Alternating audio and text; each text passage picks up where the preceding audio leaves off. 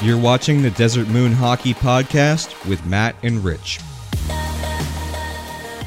Welcome back to episode 19 of the Desert Moon Hockey Podcast. Richard, Today, stop. I don't care. Stop. No one wants to talk to you today. So, first and foremost, I gotta lead with this. I'm tired of Arizona sports teams choking away leads. This little championship ring for the Rattlers, I don't care anymore. I'm so done. I'm not renewing my season tickets next year, and I actually was season ticket holder this year. Anyway, but there was one good thing to come out of that Rattlers embarrassing loss to the Northern Arizona homeless people, and that was the beautiful thing you see behind me. So, months and months ago, I ordered a customized AZ Sports Guy Rattlers jersey. I forgot how much it was. I'm just going to say $130, just because I don't remember. Then, apparently, there was a fire at wherever they make these jerseys, so it's like, oh, hey, we're just going to cancel all the orders, refund it. I was depressed, but fine. Took my money back. I think I bought another Coyotes jersey because I had an addiction at that time. So, skip ahead months, all the way up to yesterday. My wife, my brother-in-law, and I were all walking around the concourse around halftime. It was actually the team shop right next to the door that we entered in, but it was raining. We got in, didn't care, and started running around. So, get to our seats, whatever. Walking by this team shop later, and I look over at the wall, and I see number 18, and I see AZ Sports Guy, and I'm just staring at this like it's not quite comprehending. I'm like, that's my jersey. That is my YouTube channel. What is this? And I got it back at a discount. So apparently, it still got made. They still shipped a couple of the customized jerseys. Mine was one of the couple that got shipped. But instead of contacting me, asking if I wanted to buy it back, hey, are you still interested? Which I would have done in a heartbeat because it's a vanity project. I have a customized jersey. Bastards, you can't take it away from me. I run up, I'm like, that's my jersey. I start taking pictures. I'm like, that's awesome. Can I buy it back? And I got it. Oh, my wife bought it for me. Thank you very much, honey. It was only $90, so I ended up getting it on a discount back only because they were trying to get rid of it because no one else wanted to buy it. And my brother-in-law, I still cannot comprehend that happened, but my brother-in-law agreed that it probably would have been funnier if somebody would have bought the jersey, and while at a Rattlers game, I just ran into him and wait a second. That would have been hilarious. All right. Anyway, now that you have that out of your system, are you good? Are you good? You happy? No, because the Rattlers still lost. But okay. I'm here. Well, as you may know, because you guys heard him just a second there, we do have a guest on this week's episode. This is Shane Doan episode 19 of the podcast.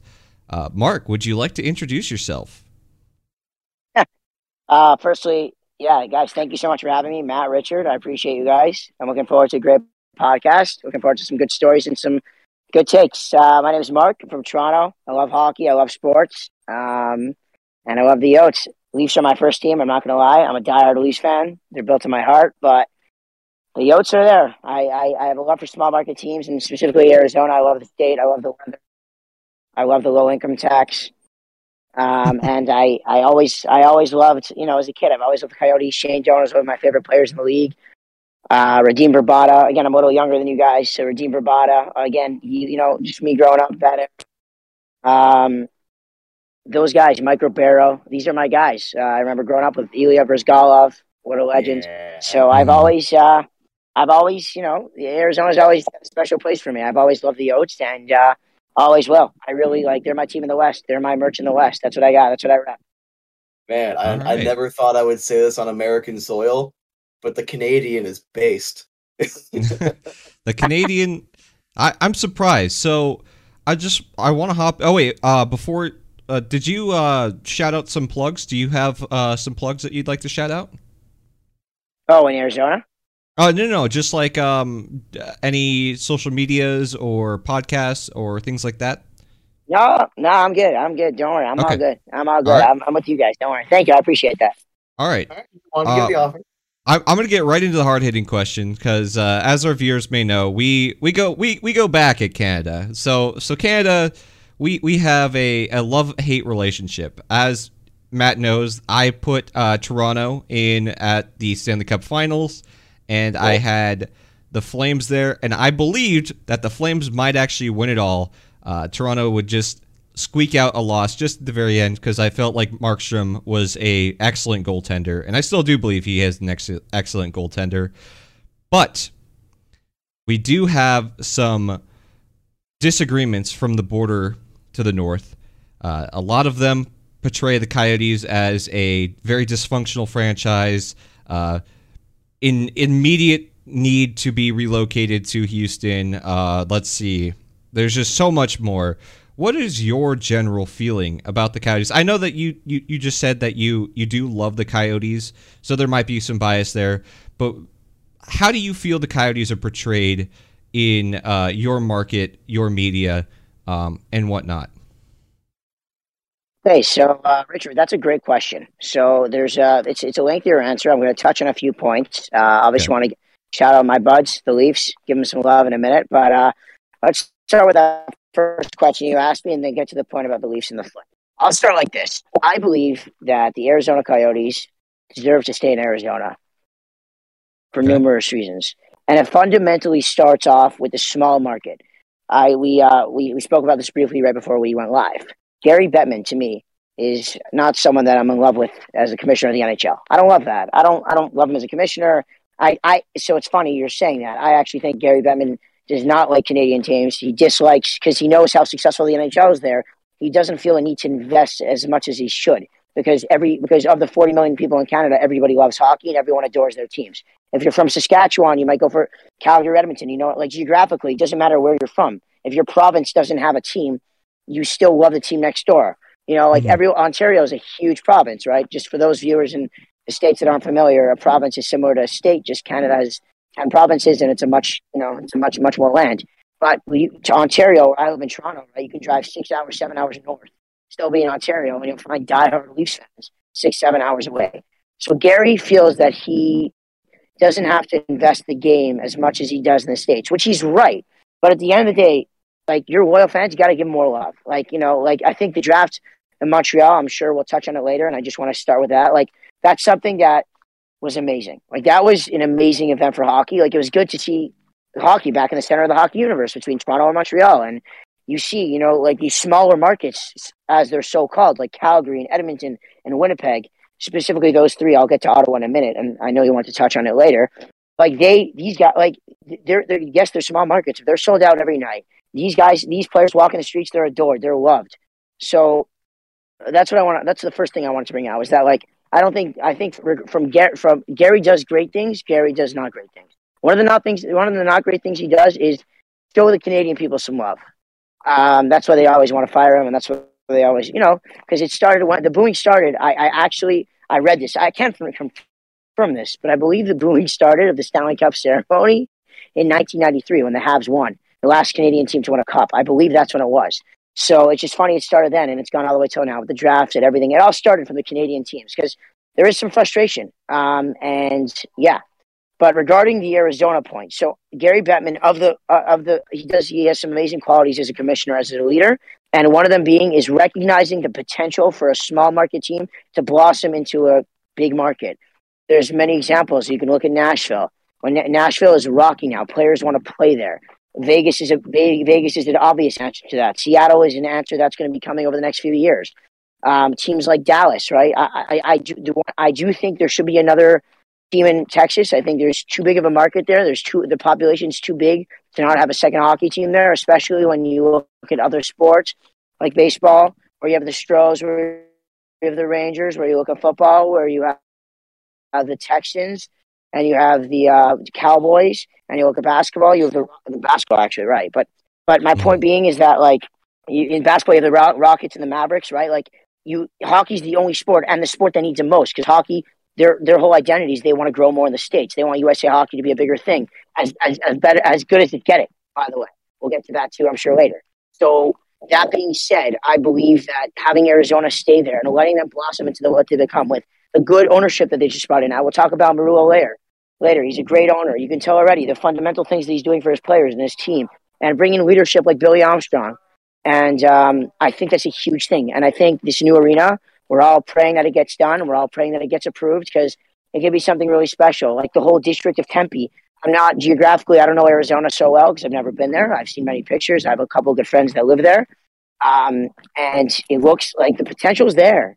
And the fans are there. Guys like you, the fans are there. So I really, really believe that the NHL, should they move to Houston? No, obviously not. Should they bring a team in? Should they expand to 34? I think 34 will be the max to expand to. I think Quebec City deserves a team, and I think Houston deserves a team, and you stop it there and let the NHL thrive. That's where I think you stop at. Will that come down the road? We'll see. When Gary's done, Gary's already, I think, 72 years old or something. So I don't know what he's got left in the tank, lower 70s. So I that's what I think. I think Houston deserves a team. I think Quebec City deserves a team. We can talk about that later if you guys want. I'm sorry for the lengthy answer, but that's how I feel. No, it's a great answer. I really appreciate Great it. answer, honestly. Yeah. I'm gonna toss it over to you, Matt. Do you have any questions or? Well, I really wanted to I have to get a little bit of hate in here because as much as I loved your arguments, I honestly don't inherently disagree with any of the logic or anything like that. F Quebec and F Houston because the amount of their fans that have harassed us. I don't want them to get teams for Matt, no. So I get what you're saying for sure, but I just want you to understand, nothing to do with the Yotes. The Yotes are staying. I saw every petition I see, I sign, and I'm not from there, and I always get like every petition. The Tempes, I'm signing everything. I'm an American citizen. I'm an American citizen, so I.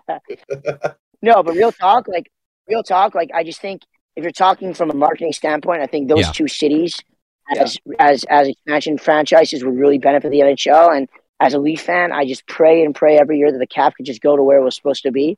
Well, I'll touch on that. Well, again, we'll touch on that, I'm sure, a little bit later about Kyle Dubas. I want to talk about that a little bit. But regarding the Yotes, like that new arena looks beautiful. They want to add a practice facility to that. They want to have concerts there. They want to build residential buildings. They want to. I'm not 100%. It's 13 with everything just because geographically I don't know Arizona as well. But they want to redo the lake or something there to make it beautiful. Like what a vibe that'll be. What a city that place will be popping, right? Like that'll be amazing if they redo that lake. The lakefront, the malls, the residential suites, everything, the jobs they want to create, the energy they want to produce. Like that, to me, it's a no-brainer that thing gets through. You know what I mean? Yeah. The only one downside is the traffic, and I'm pretty sure with a couple of years of planning, they can find a solution. I don't know how great the solution would be, but I just know that if everyone wants to get it done, and I'll just go ahead and say it right here, same thing with any other business venture. If the party that wants to build on the land is willing to invest a little more, I guarantee a solution could be found there.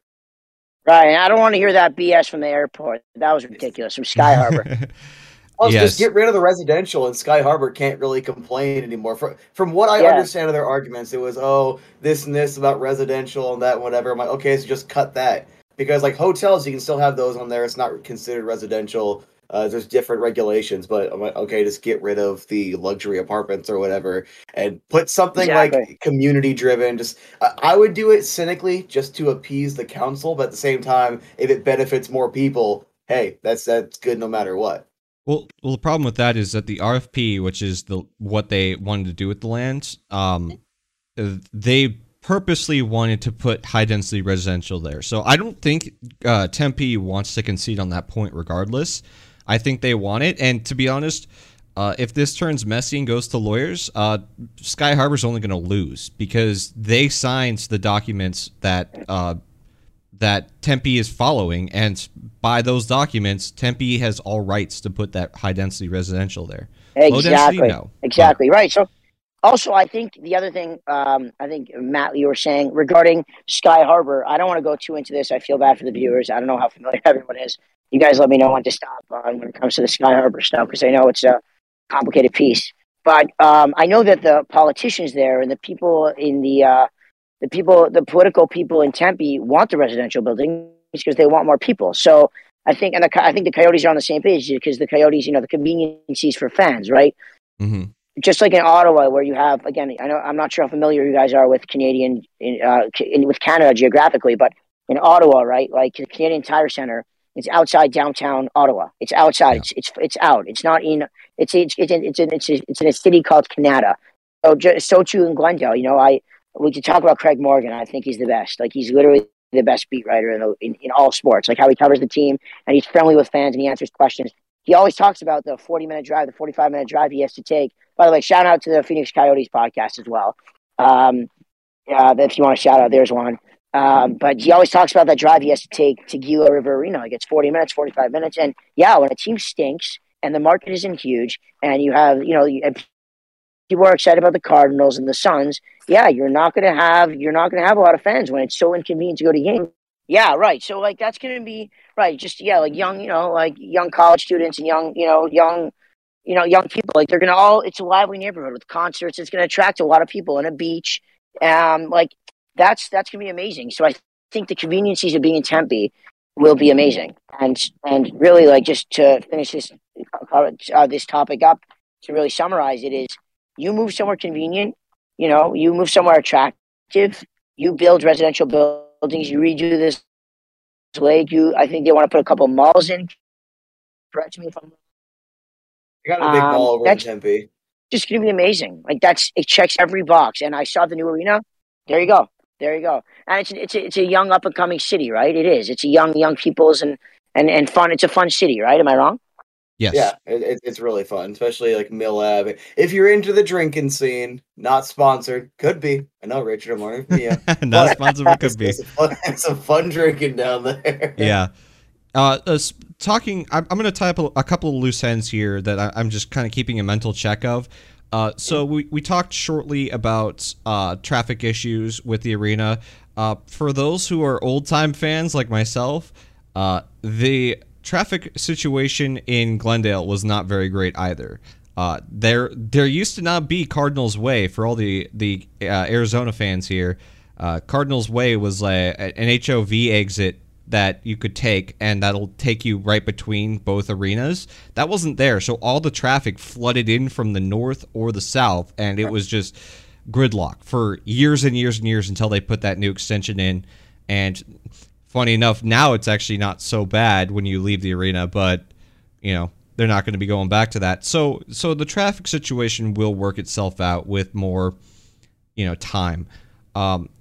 The other one that you were bringing up was the lake extension. That is still unconfirmed. So essentially, the lake is just a giant lock. It's just, a box that they filled up with water.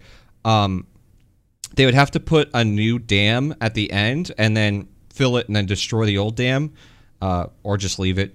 I don't know what they'll do with that, but that would be really cool if they did do that. That's probably just a big overtaking. And the other problem being that Arizona is kind of a drought right now, so we are kind of running thin on water. The big places that we get our water from have been going down significantly, so I don't know how much people are going to be backed up with let's put water as a lake and call it good. So we'll see. I'm cautious, but I'm optimistic about extending the lake.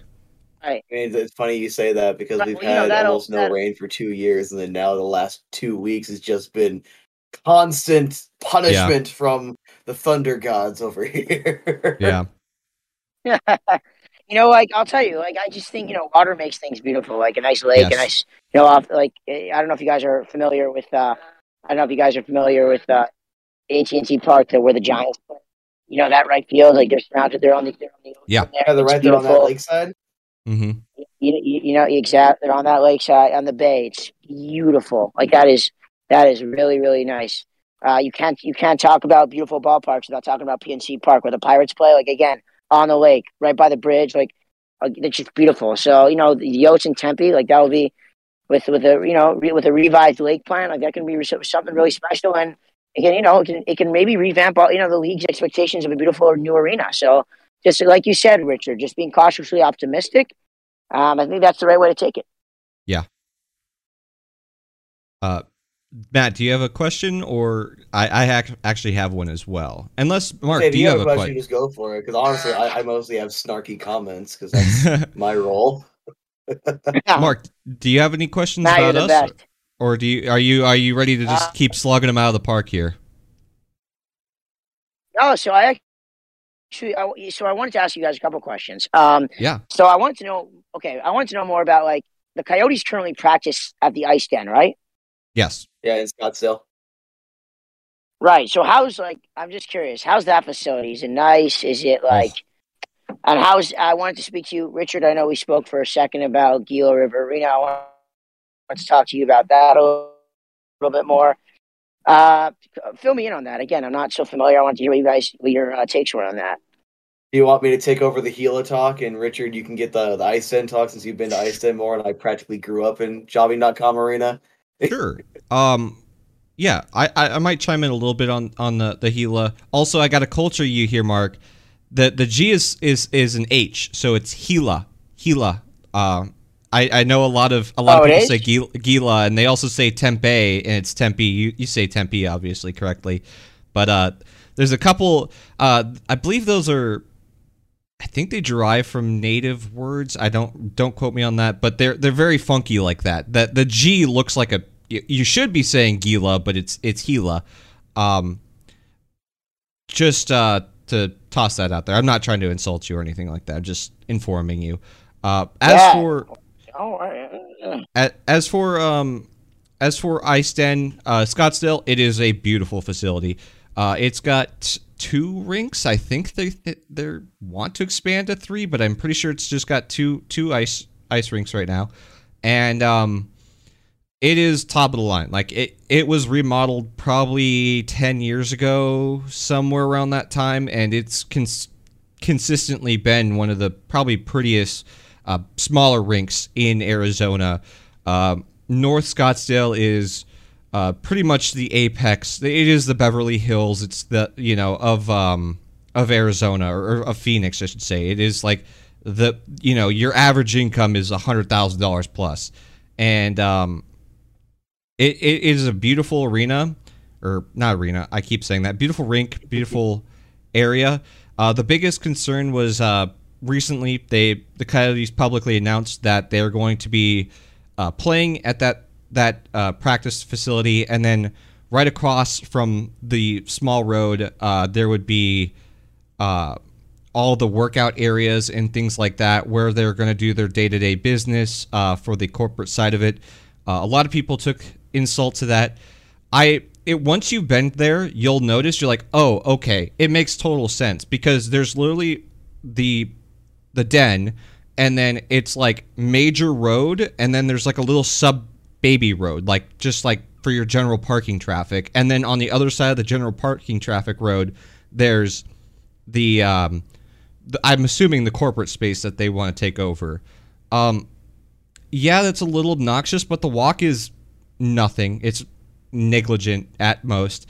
Arizona, we're not really a state that like bombards players. Obviously, we're well known for being like the place that older players go to like retire because they're not bombarded with media and people, coming up and asking them constantly. So the walk, you're not going to get like mauled by people. And then on top of that, it's Arizona. It's always beautiful here, especially in the wintertime. You're not walking out into the freezing tundra to cross, 200 feet of road. It's beautiful, sunny. You walk in barely anything to get to that workout facility. Anything to add, Mark, or can I chime in a little bit? Mm-hmm. All right. So I just found it funny because I think I know the buildings you're talking about, because when you're pulling in, you can kind of see them kind of off behind, and then that's where all the players end up. They walk in on the rear side. So I think that would be the east side of the building or the south side. I'm terrible with directions. If I'm not next, or if I don't know where I am in relation to Gila River Arena, I don't know which way I'm pointing. for the most part, It'd be the southwest side, I believe. Southwest. So it's, oh, hey, all their workout equipment is going to be in office buildings. That's so pathetic. And I'm like, if anything, I mean, it should theoretically be like nicer with the air conditioning and everything. And again, it's temporary for a couple years because they'll also have that practice facility in Tempe when they're done. And then on top of that, just another side note, we've touched on it before. Even if Tempe falls through, allegedly, there's like 2 or 3 other cities that would love to have the Coyotes build there, and they're both right around the same vicinity anyway. So it's like, I just because Mark might help us reach a few more Canadians. I want to try to get the accurate information out there. I was there at that town hall meeting, and one of the council members said that it was an exact quote. Hey, so it's Matt, you were there. You were there for the 8 hours? I wasn't there for the whole 8 hours. I was listening to it at work. I got off work. I was like, hey, you know what? Let's see if we can make it over there. And I stayed for, I think, 3 hours, like all the way up until it ended. So I was there for as long as I possibly could, listening That's to very the nice vast of you, man. majority. It was a tiring night, and then I was like, I almost freaking bawled like a baby. I'm like, yes, we're finally one step closer to this team staying here. I am but a giant child. Anyway, and then I want to talk about just Gila River for a minute, because obviously I think it's going to be kind of cool for like the more chilled out atmosphere the Coyotes have anyway, to have them, their workout area essentially being that little office behind the ice den. But the ice den is also a lot better than the one that I went to growing up, the one in Peoria. That one is garbage. Just go to the one in Scottsdale, take the drive, whatever. I have a bit of a personal connection with that one too, so disclosure, I don't like that place. But Gila, man, I'm referring to it as Jobbing.com Arena because that's what I grew up, with it being called. Right, I love that building so much. By the way, hey, sorry guys, sorry to interrupt. Just wanted to say, by the way, I think it was Richard that said, I always remember Matt McConnell, and I remember Tyson Nash. They always say Gila River. They never say Gila. I don't know why. Just a side point. We don't. Yeah. Matt McConnell and Tyson Nash don't know anything. Like they never have. They never will. Block me on Twitter again, you coward. They are. Hey.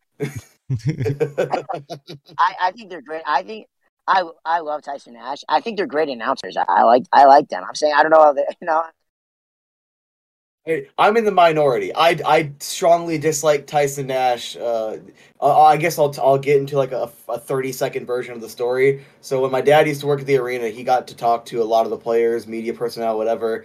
And when Keith Yandel was here, and good offensive player, terrible defensively, and the amount of times that Tyson Nash would just kind of hype up Keith Yandel all the time, even like trying to cover up for mistakes he made and everything. So my dad asked him one night, he's like, what do you do? Like, Keith Yandel's not that good. And the response from Tyson Nash was, who signs my paychecks? So I know Tyson Nash is just going to say whatever he thinks will appease whoever. So I don't respect him. And ever since I heard that, I'm like, I don't like him. And Matt McConnell, just kind of boring. That's about it. Right.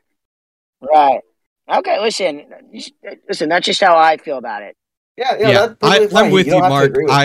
I'm chiming in here. I'm not as down on them as Matt is. He has his own personal beliefs, but as for the on production quality of them, I think they're pretty good. The only thing that I've noticed recently is Matt McConnell's eyesight has started to kind of degrade a little bit. I've noticed that he stumbles on numbers quite a bit, that you can very clearly see is like, it's not just like, oh, he misspoke. It's, oh, he thought this 6 was an 8, or he thought, this and that. So that's the only big knack that I have on Matt, is that he tends to get numbers a little bit more wrong, which means that also he gets kind of players wrong, which is, as for like a production standpoint, a little disappointing, because if you're like, he's had one or two calls where he's like, what an unreal goal by Connor Garland, and then it ends up being, Nick Schmaltz or so, just some random different player, and you're like, that kind of sucks, because that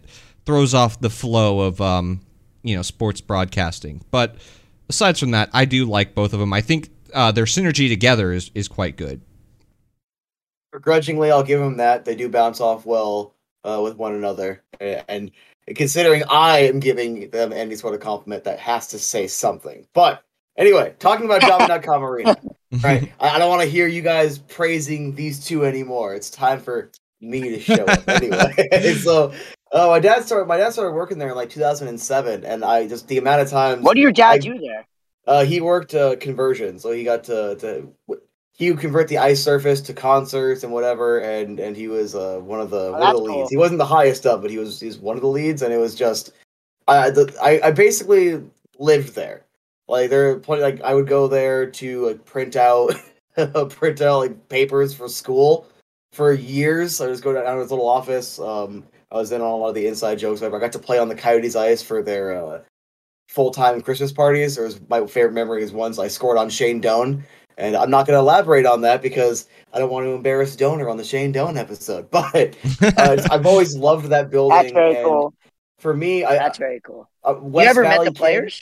Oh yeah, I've met all of them. It got to the point where like I I stopped getting starstruck after a while because I was so used to being around them, and then now I'm just back to being an awkward nobody. So it balanced itself back out as things tend to do. But I've always loved that building, and being a West Valley kid, I'm always used to kind of Wild West, I guess is the best way to say it. We're like more open space, it's a little less crowded. So it always felt awesome to have that arena on this side of town. It was an easier drive for me. So when I was a kid, you don't really think about the perspective of people that actually have the money that are way off on the other side of the state. It feels like, but the other side of the greater Phoenix area, and it's just always loved the building, loved the atmosphere. Didn't like how they couldn't fill it. And in the playoffs, the 2010, 2011, 2012 playoffs, man, those were electric atmospheres. I've seen that building sold out for home openers, important games, and whatnot, but the audience consistently was never there. And then I get older and I start realizing why. And it's sad because I love the building. I still think the building is nice. Unfortunately, they still use those little box TVs in the suites and everywhere because they haven't upgraded. But I was going to say that's what Mark was coming at me, questioning me before the pod was about like what how's the quality there, and specifically like how nice the arena is. And I was talking a little bit about how the upgrades are just not there because nobody spent the money to invest it. And honestly, it's not really worth it because and again, this is primarily just so we have a little more of a Canadian audience. There were confirmed reports, from multiple sources, the city of Glendale wanted between a 15 and 20-year lease. That's probably why the Coyotes stopped paying, to try to get them as a negotiating tactic to get them back to the table. Backfired. Now everyone looks bad. But if they would have signed anything longer than a 5-year extension while they're working with Tempe to try to build that arena, it just would not have worked, because we have constant complaints we're not financially viable. The amount of money coming in just isn't there, because Footprint Center gets most of the concerts. For the longest time, it's a running joke, especially within arena employees, is that the Jobbing.com Arena, Gila River Arena, they get the sloppy seconds. They get the concerts when Footprint Center is all booked up, or for whatever odd reason they're like, we'll just go to this arena, but you lose a lot more shows than you would gain throughout. So it's well, Footprint's beautiful, eh? I like Footprint. It's gotten better. It's also the Snake Pit, the home of the Arizona Rattlers, the team that I don't care about anymore. I totally don't care about them anymore. They put. Okay, let me ask you guys. I was just gonna say quickly. Let me ask you guys, if you don't mind. Oh. Okay, I was going to say they put $230 million into the Footprint Arena, which is where the Suns play, and it looks really good now. Yeah, they definitely put a lot into their investment and made it look really good.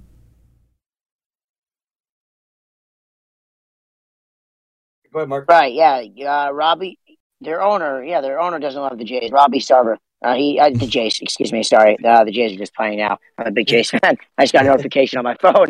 Not the Jays, the Suns. So the owner, Robbie Sarver, I don't think he loves the Coyotes. I've heard him say some negative comments in the past. Right. Yeah. Okay, anyway, I had two interesting questions for you guys. First of all, I want to talk about Andrew Barroway. It's a 2-in-1 question. So this is my last two questions I have for you guys, and I'm happy to move on after, whatever you guys want to do. Andrew Barroway, the owner of the Yotes, I think when he bought them from the NHL in like 2011 or something, maybe a little bit later, and then Rulo snapped him in 1920. So I had two questions on him. Do you believe? So Matt, you brought up a very interesting point of how the Coyotes they did not return they used it as a negotiation tactic to not send their payments in, which is an interesting negotiation tactic, and I'm sure a lot of Canadians will just laugh at that. I myself have open ears because, again, I have a biasness towards Arizona. So I do definitely hear that out. It's actually something I never thought of, and the logic kind of makes sense. My question is like this. Do you believe that Andrew Barroway, as an owner, was a bad owner? Like, do you believe he didn't? Because, again, under him, that's the short answer. But under him, I have a long answer for that. So okay, so I want to hear, because I want to hear about the Andrew Barroway, Don Maloney, Dave Tippett era. Because Dave Tippett's an excellent coach. I've always liked him as a coach. And Don Maloney, I always thought was a good GM. That run 12 was a great run.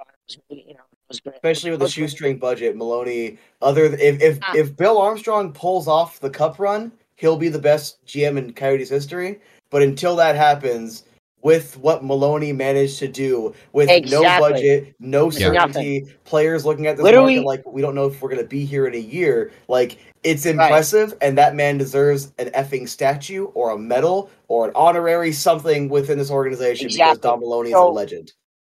Exactly, and I appreciate Matt. I love all your side comments, and I appreciate that as well more.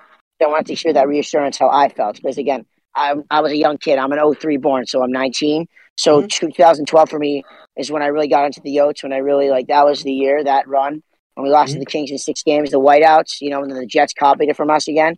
But the Jets copied the fake Jets on their runs in 6. Yeah, listen, I have some love for them. They're a Canadian team. They're a good market. They sell out. Good fans, good people, and good players. So you got to love that.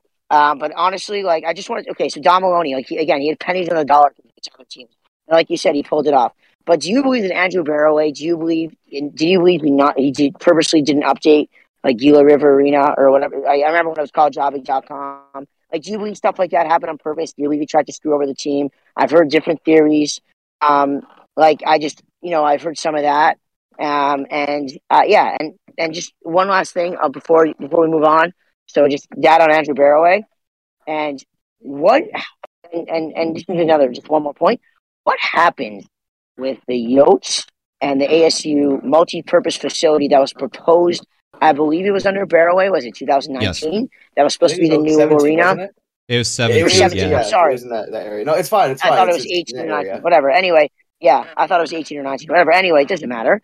Whatever happened to that? Those are my 2 questions for you. I think, and I want to hear Richard Spun and Andrew Barroway because Matt, you filled me in nice on Maloney and Barroway. But let me know your thoughts on the ASU multi-purpose arena with the Yotes because I was very excited because as we all know, the ASU, the Sun Devils are a rising star program in NCAA. So we love that, and the Sun Devils are my team in NCAA. I love them. There you go. So fill me in, please. Fill me in. Okay, so Matt, I'll hand off the multi-purpose arena that was shot down previously to you. But for myself, I'll go over a little bit about Barroway. Quickly, before I go over Barroway, I'm just going to say this about Maloney. I do appreciate all the trades that he made, some unbelievable trades with the budget that he had. The biggest knock that I had on him was that drafting players that were successful and also developing players that were successful did not happen very well under him, but you could make the argument that also could be because of the lack of money in development and scouting. Perfect argument back, but that was one of the biggest criticisms I had on Maloney. Next up is about Barroway, who was his owner for a short period of time. So just to give a little bit of a backstory, the Coyotes were owned by the NHL. Shortly thereafter, a few shall we say, rich people, but depending on who you ask, how rich they actually truly were in capital versus how rich they were in assets was pretty differentiating. But they were bought by Ice Arizona, one of those owners being Barroway. Barroway goes and spends, I think, 51% to buy out the owners. He still is an owner of the Coyotes, so he's a minority owner still to this day. So I don't want to, I don't want to speak too ill just in case anything happens. But Barroway was a hedge fund guy. If you don't know what hedge funds are, it's where you take stocks and you manipulate the market. So there's this thing called day trading. There's also, I'm not going to get too boring into the stock talk, but essentially you can short stocks and stuff like that, which is where I look at AMC and go, I think they're going to do bad. And then I short them by saying they're going to go down. And I make money by saying that they're going to go down. And they do go down. There's a lot of that going on. And him being a part of that is very questionable, because the thing is I don't deny that he had the money, but the thing is that when you have your money in assets versus having actual capital is two significantly different things. And by doing that, you saw he as an owner was, don't get me wrong, Chaika, the previous general manager, was pretty crafty with his thoughts. I don't think Richard, I don't want to interrupt you. I'm sorry, but I was going to get to that next. That was the last point I remembered. I thought I want to get to Chaika for a minute after, but continue, please. Okay, I'll hold off from Chaika.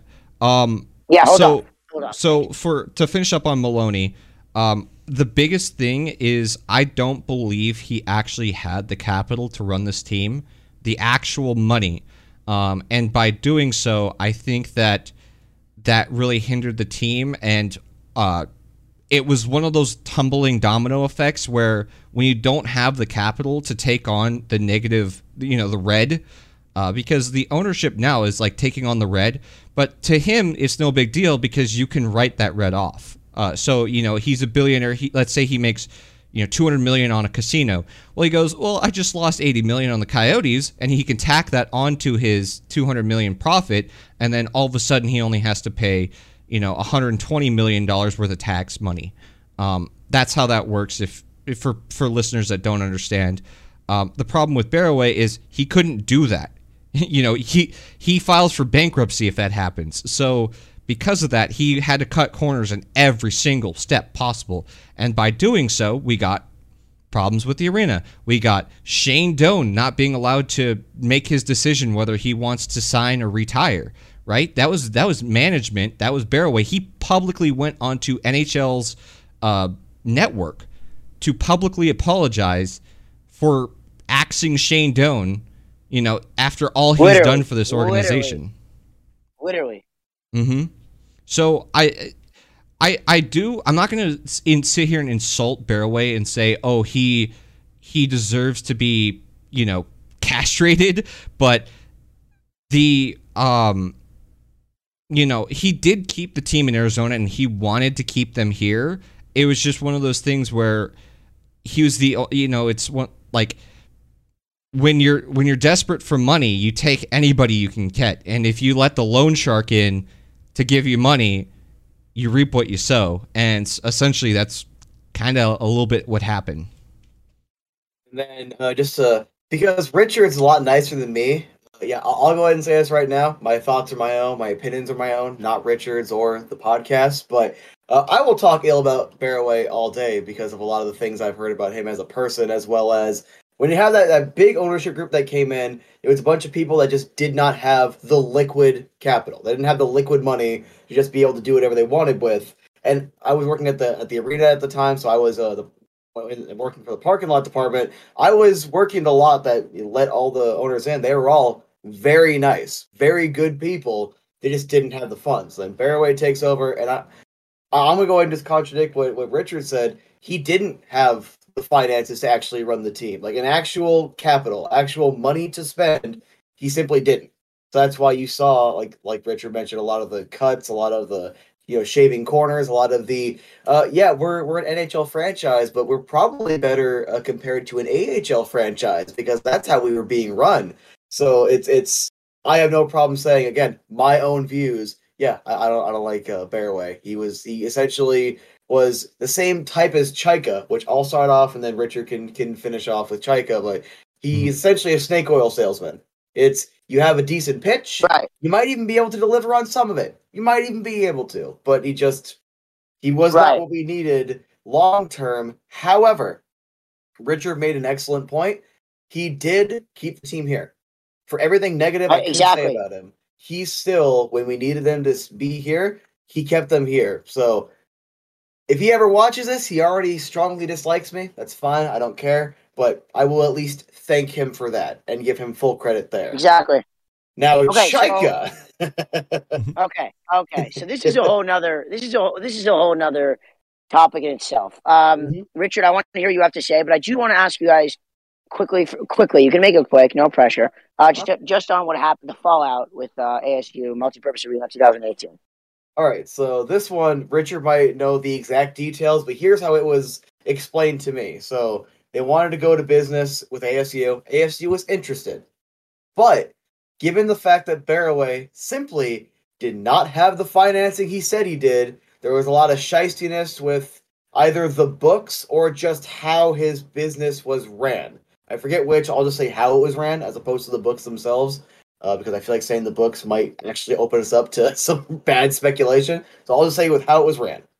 So ASU looks at that. They see a lot of uncertainty, and they're like, we're not, no. And then I remember hearing about this. I think I saw it in the newspaper. I didn't actually watch it, but there was like a press conference where the Coyotes were announcing all this stuff and how they wanted to do it, and no one from ASU was there. And then it had come out that ASU had exited all talks, and that's actually why they went into their multi-purpose arena in the first place, because they still wanted an arena for ASU, but the original plan was they wanted to share it with the Coyotes hockey and ASU hockey. And then, I don't know if you heard the reports, but their talks came out that the ASU wants to use the Coyotes' new Tempe arena for the men and women's basketball instead of having to use Desert Financial Forum. So it probably would have been the exact same thing.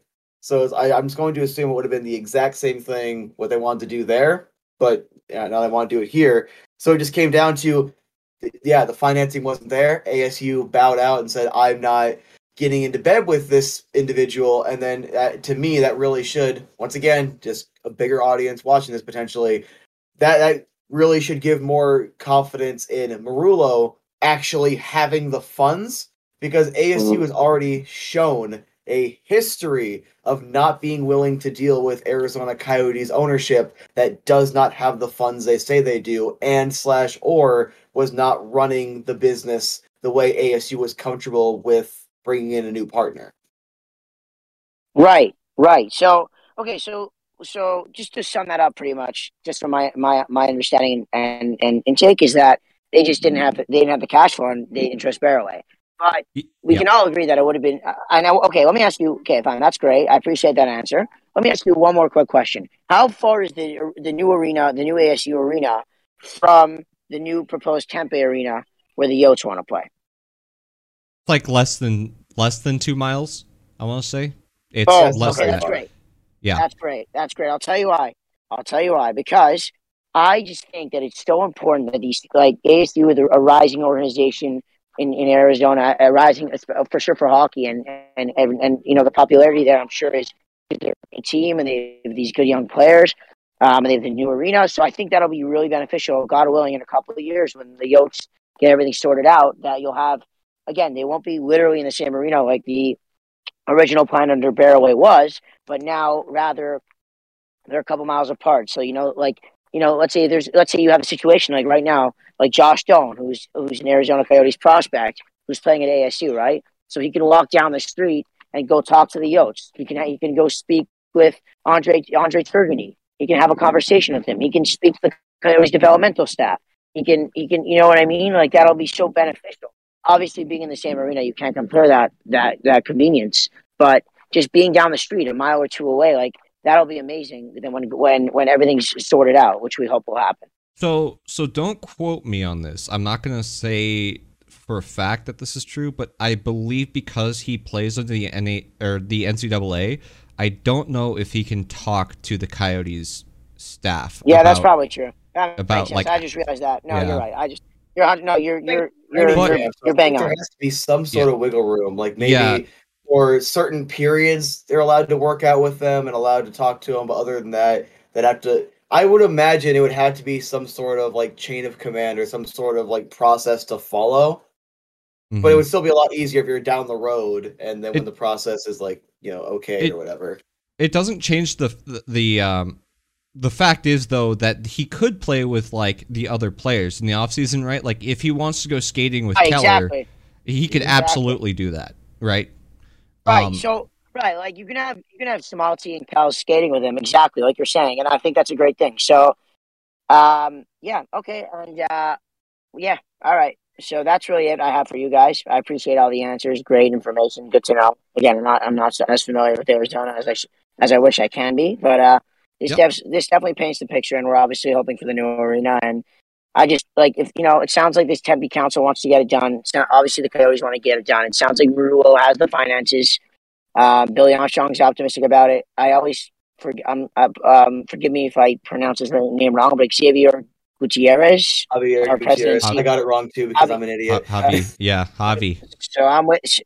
Yeah, so Matt, I'm with you. I'm an idiot too. So Javi Gutierrez, our president. It's not incorrect, by the way, you two. Some people do pronounce it Xavier. Some people do pronounce it Javier. It's one of those ones where you look at it. You will be corrected, but it's like looking at Patrick Waugh and somebody saying Roy, right? Like, yes, for us hockey fans, we're like, how dare you? That's blasphemy. But like, it's I don't remember what the word is, but it's You trying to correct. say francophones? No. Phonetically, I think is the word. Phonetically, it's correct. We're not intellectuals on this podcast, ladies and gentlemen. No We are intelligence here. bumbling buffoons. I think phonetic's the word, but yeah. It finish up with what you're saying. Sorry, I've my squirrel brain went off. So yeah. No, just yeah. It's just that was just that's we're hoping Marula. We're hoping this works out. It just if this doesn't work out, it's just so frustrating. Again, I don't live there, so I can't. I'm sure it's even worse for you guys. Just the vibe, like, come on, man, just get it done. Like, this is ridiculous. We want to, we're just bringing in revenue for your city. We're bringing a good vibe. We're bringing the best sport in the world that everyone loves. That unfortunately, it's whose line is it? Give me a second here. I'm just thinking. I don't know if it's. I forgot. It's a book I read. It's one of the hockey books I read. Like, it could be. It could be. I don't know if you guys know Sean McIndoe. He's an author where he works the Athletic. I don't know if I pronounced his name wrong. McIndoe or something. Sean, if you're listening, I apologize. But whatever. He's a phenomenal author. My friend lent me his book once. I read it. It's just like the front page is like, and it's so true. You guys might laugh. You guys might get a good chuckle out of this. But like the world's greatest game with the world's most dysfunctional and worst league. Like marketing, it's just like hockey. Like I'm in American camps all the time. I've been in American camps all my life in the summer. I go in as a Canadian. You're a minority, and like you guys love playing. Not that I don't. I love basketball. I love football. I love baseball. I love all these sports, and I play them. And I'm a huge fan. I'm a huge Jays fan, a huge Raptors fan. I actually go for the Dolphins in the NFL. Get to that a little later, why that happened. But and obviously the Leafs, my boys. So like, but when I come, these kids are always they don't know hockey so well, and they see it and they're like, this is unbelievable. Like lacing them up, even street hockey or go on rollerblades because sometimes ice is too feasible. It's a little feasible because it is, and it's expensive, and it's it's not everyone can afford it, and that's why you have like the Arizona Coyotes Foundation. I know the Yotes are investing a lot in the state, which is obviously a very good and special thing, and you can see it with players like Cutter Gauthier, and I'm sure you want to get to this, and Matthew Nyes and Josh Doan, and obviously Big Papi Austin Matthews, and even Matthew Kachuk's from there when Keith was there, and Brady's from there.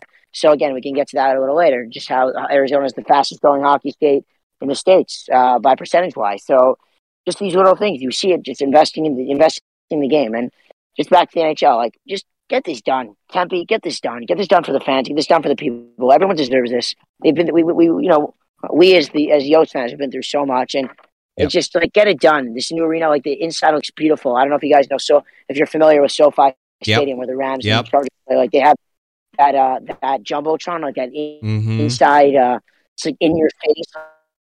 That's what they want to do in Tempe, and it can just be state of the art. And Logan Cooley, Maverick Lamoureux, our boys, Connor Geeky, these guys all deserve it. You know what I mean? Dylan Gunther. We can talk about everyone. These guys deserve it. And obviously, we don't even need to start with Clayton Keller and all these boys. But yeah, anyway, so yeah, let's carry on.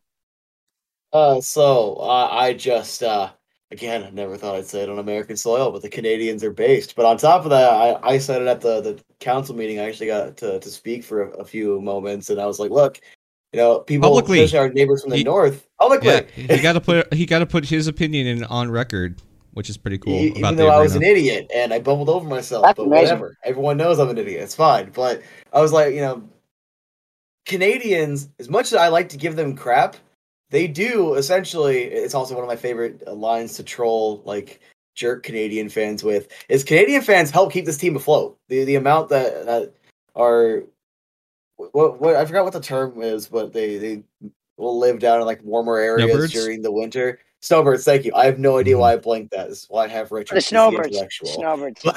But they'll come down here and they'll go to hockey games, because they'll go play golf, stay at resorts or have properties out here. They've been helping to keep this team afloat for years, and especially for the most part, ticket prices have been cheaper here. They'll spend more on average because, like, oh, hey, I'm used to paying X for a Leafs ticket or Y for a Canucks ticket, but it's so much cheaper here, and they end up buying more stuff and becoming like partial Coyotes fans here. So you're bringing a lot of that to Tempe. So I want to make sure point that out when I was there. I'm like, a lot of money's been coming in from our neighbors from the north.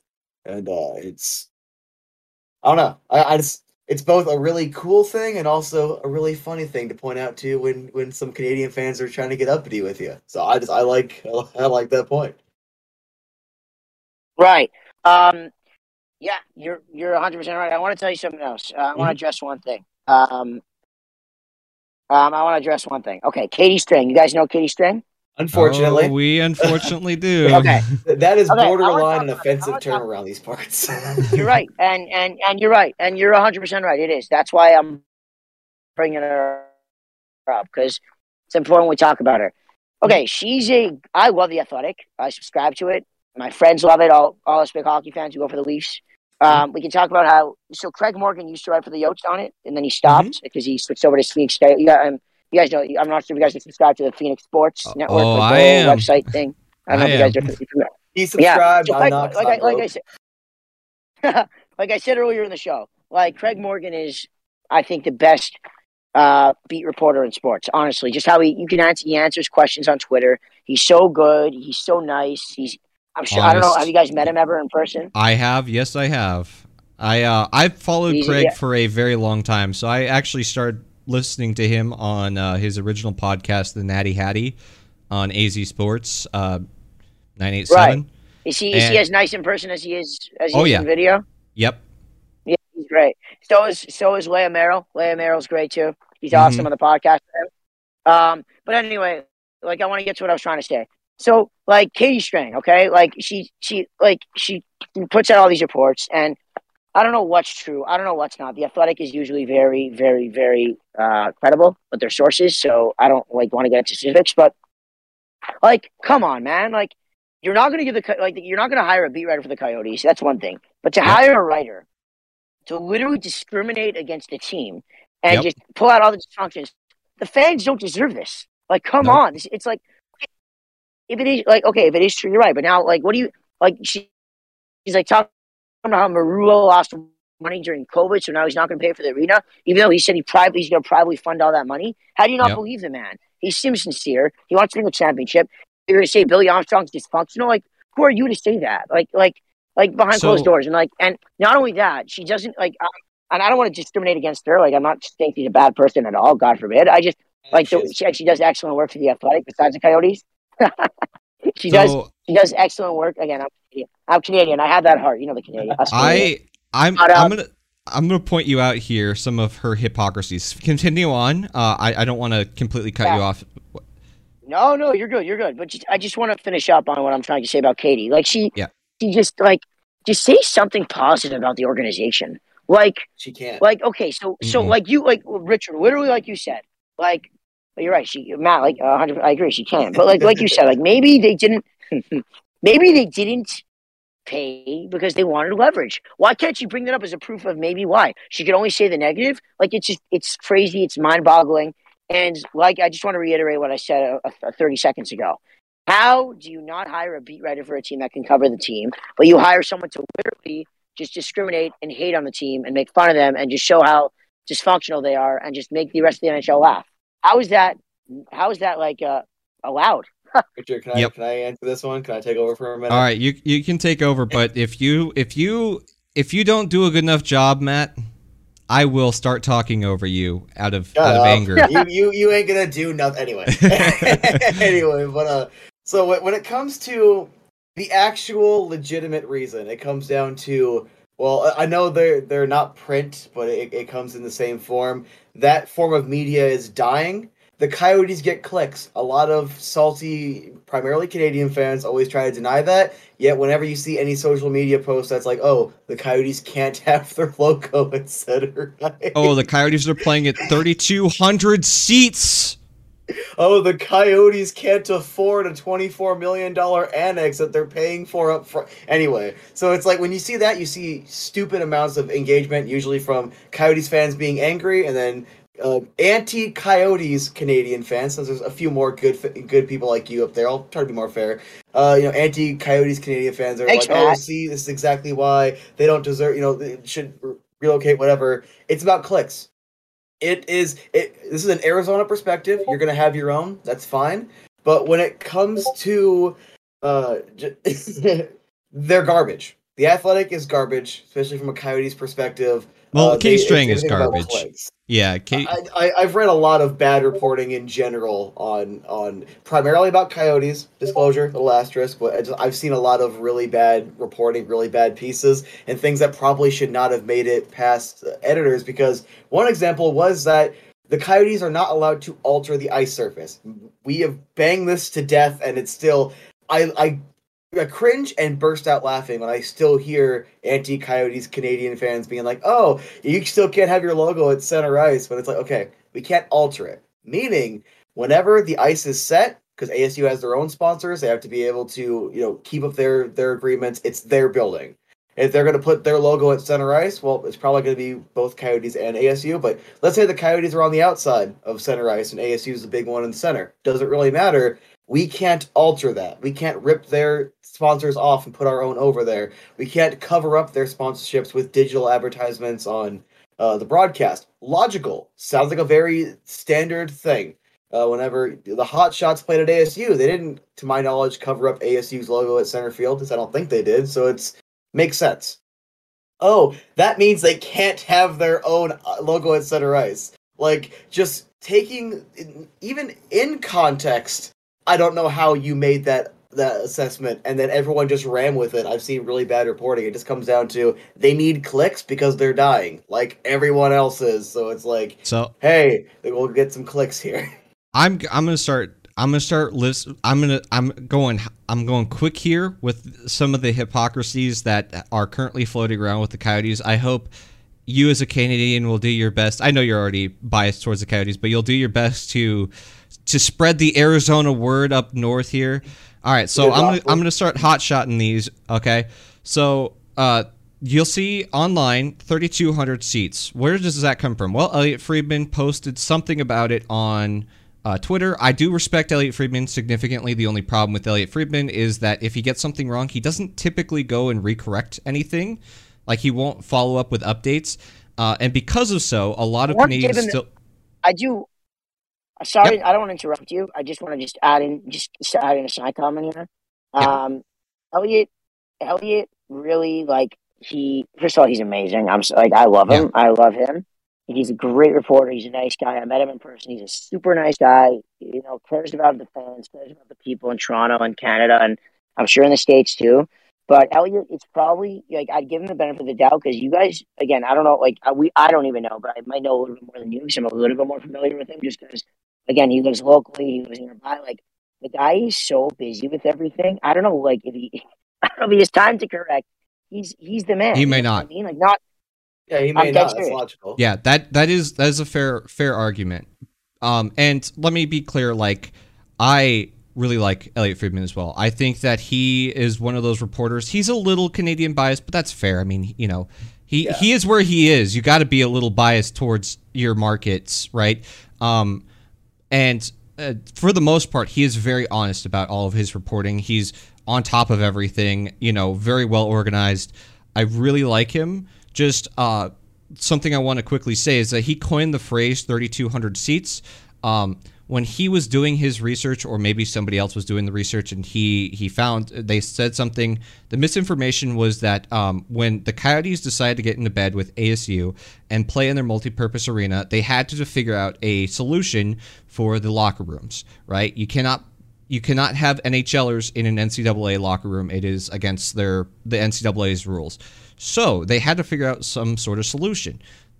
One of the proposed plans was to rip up a bunch of seats and put the annex inside the building. This was one of those plans. Another plan... But like you said, the annex is going to be next door, which is totally fine. And I heard it's going to be really nice.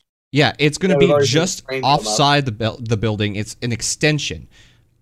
Because of that, he reported 3,200 because he saw one of, like, ABC type plans, and he took either intentionally or unintentionally the worst number. This is significant because now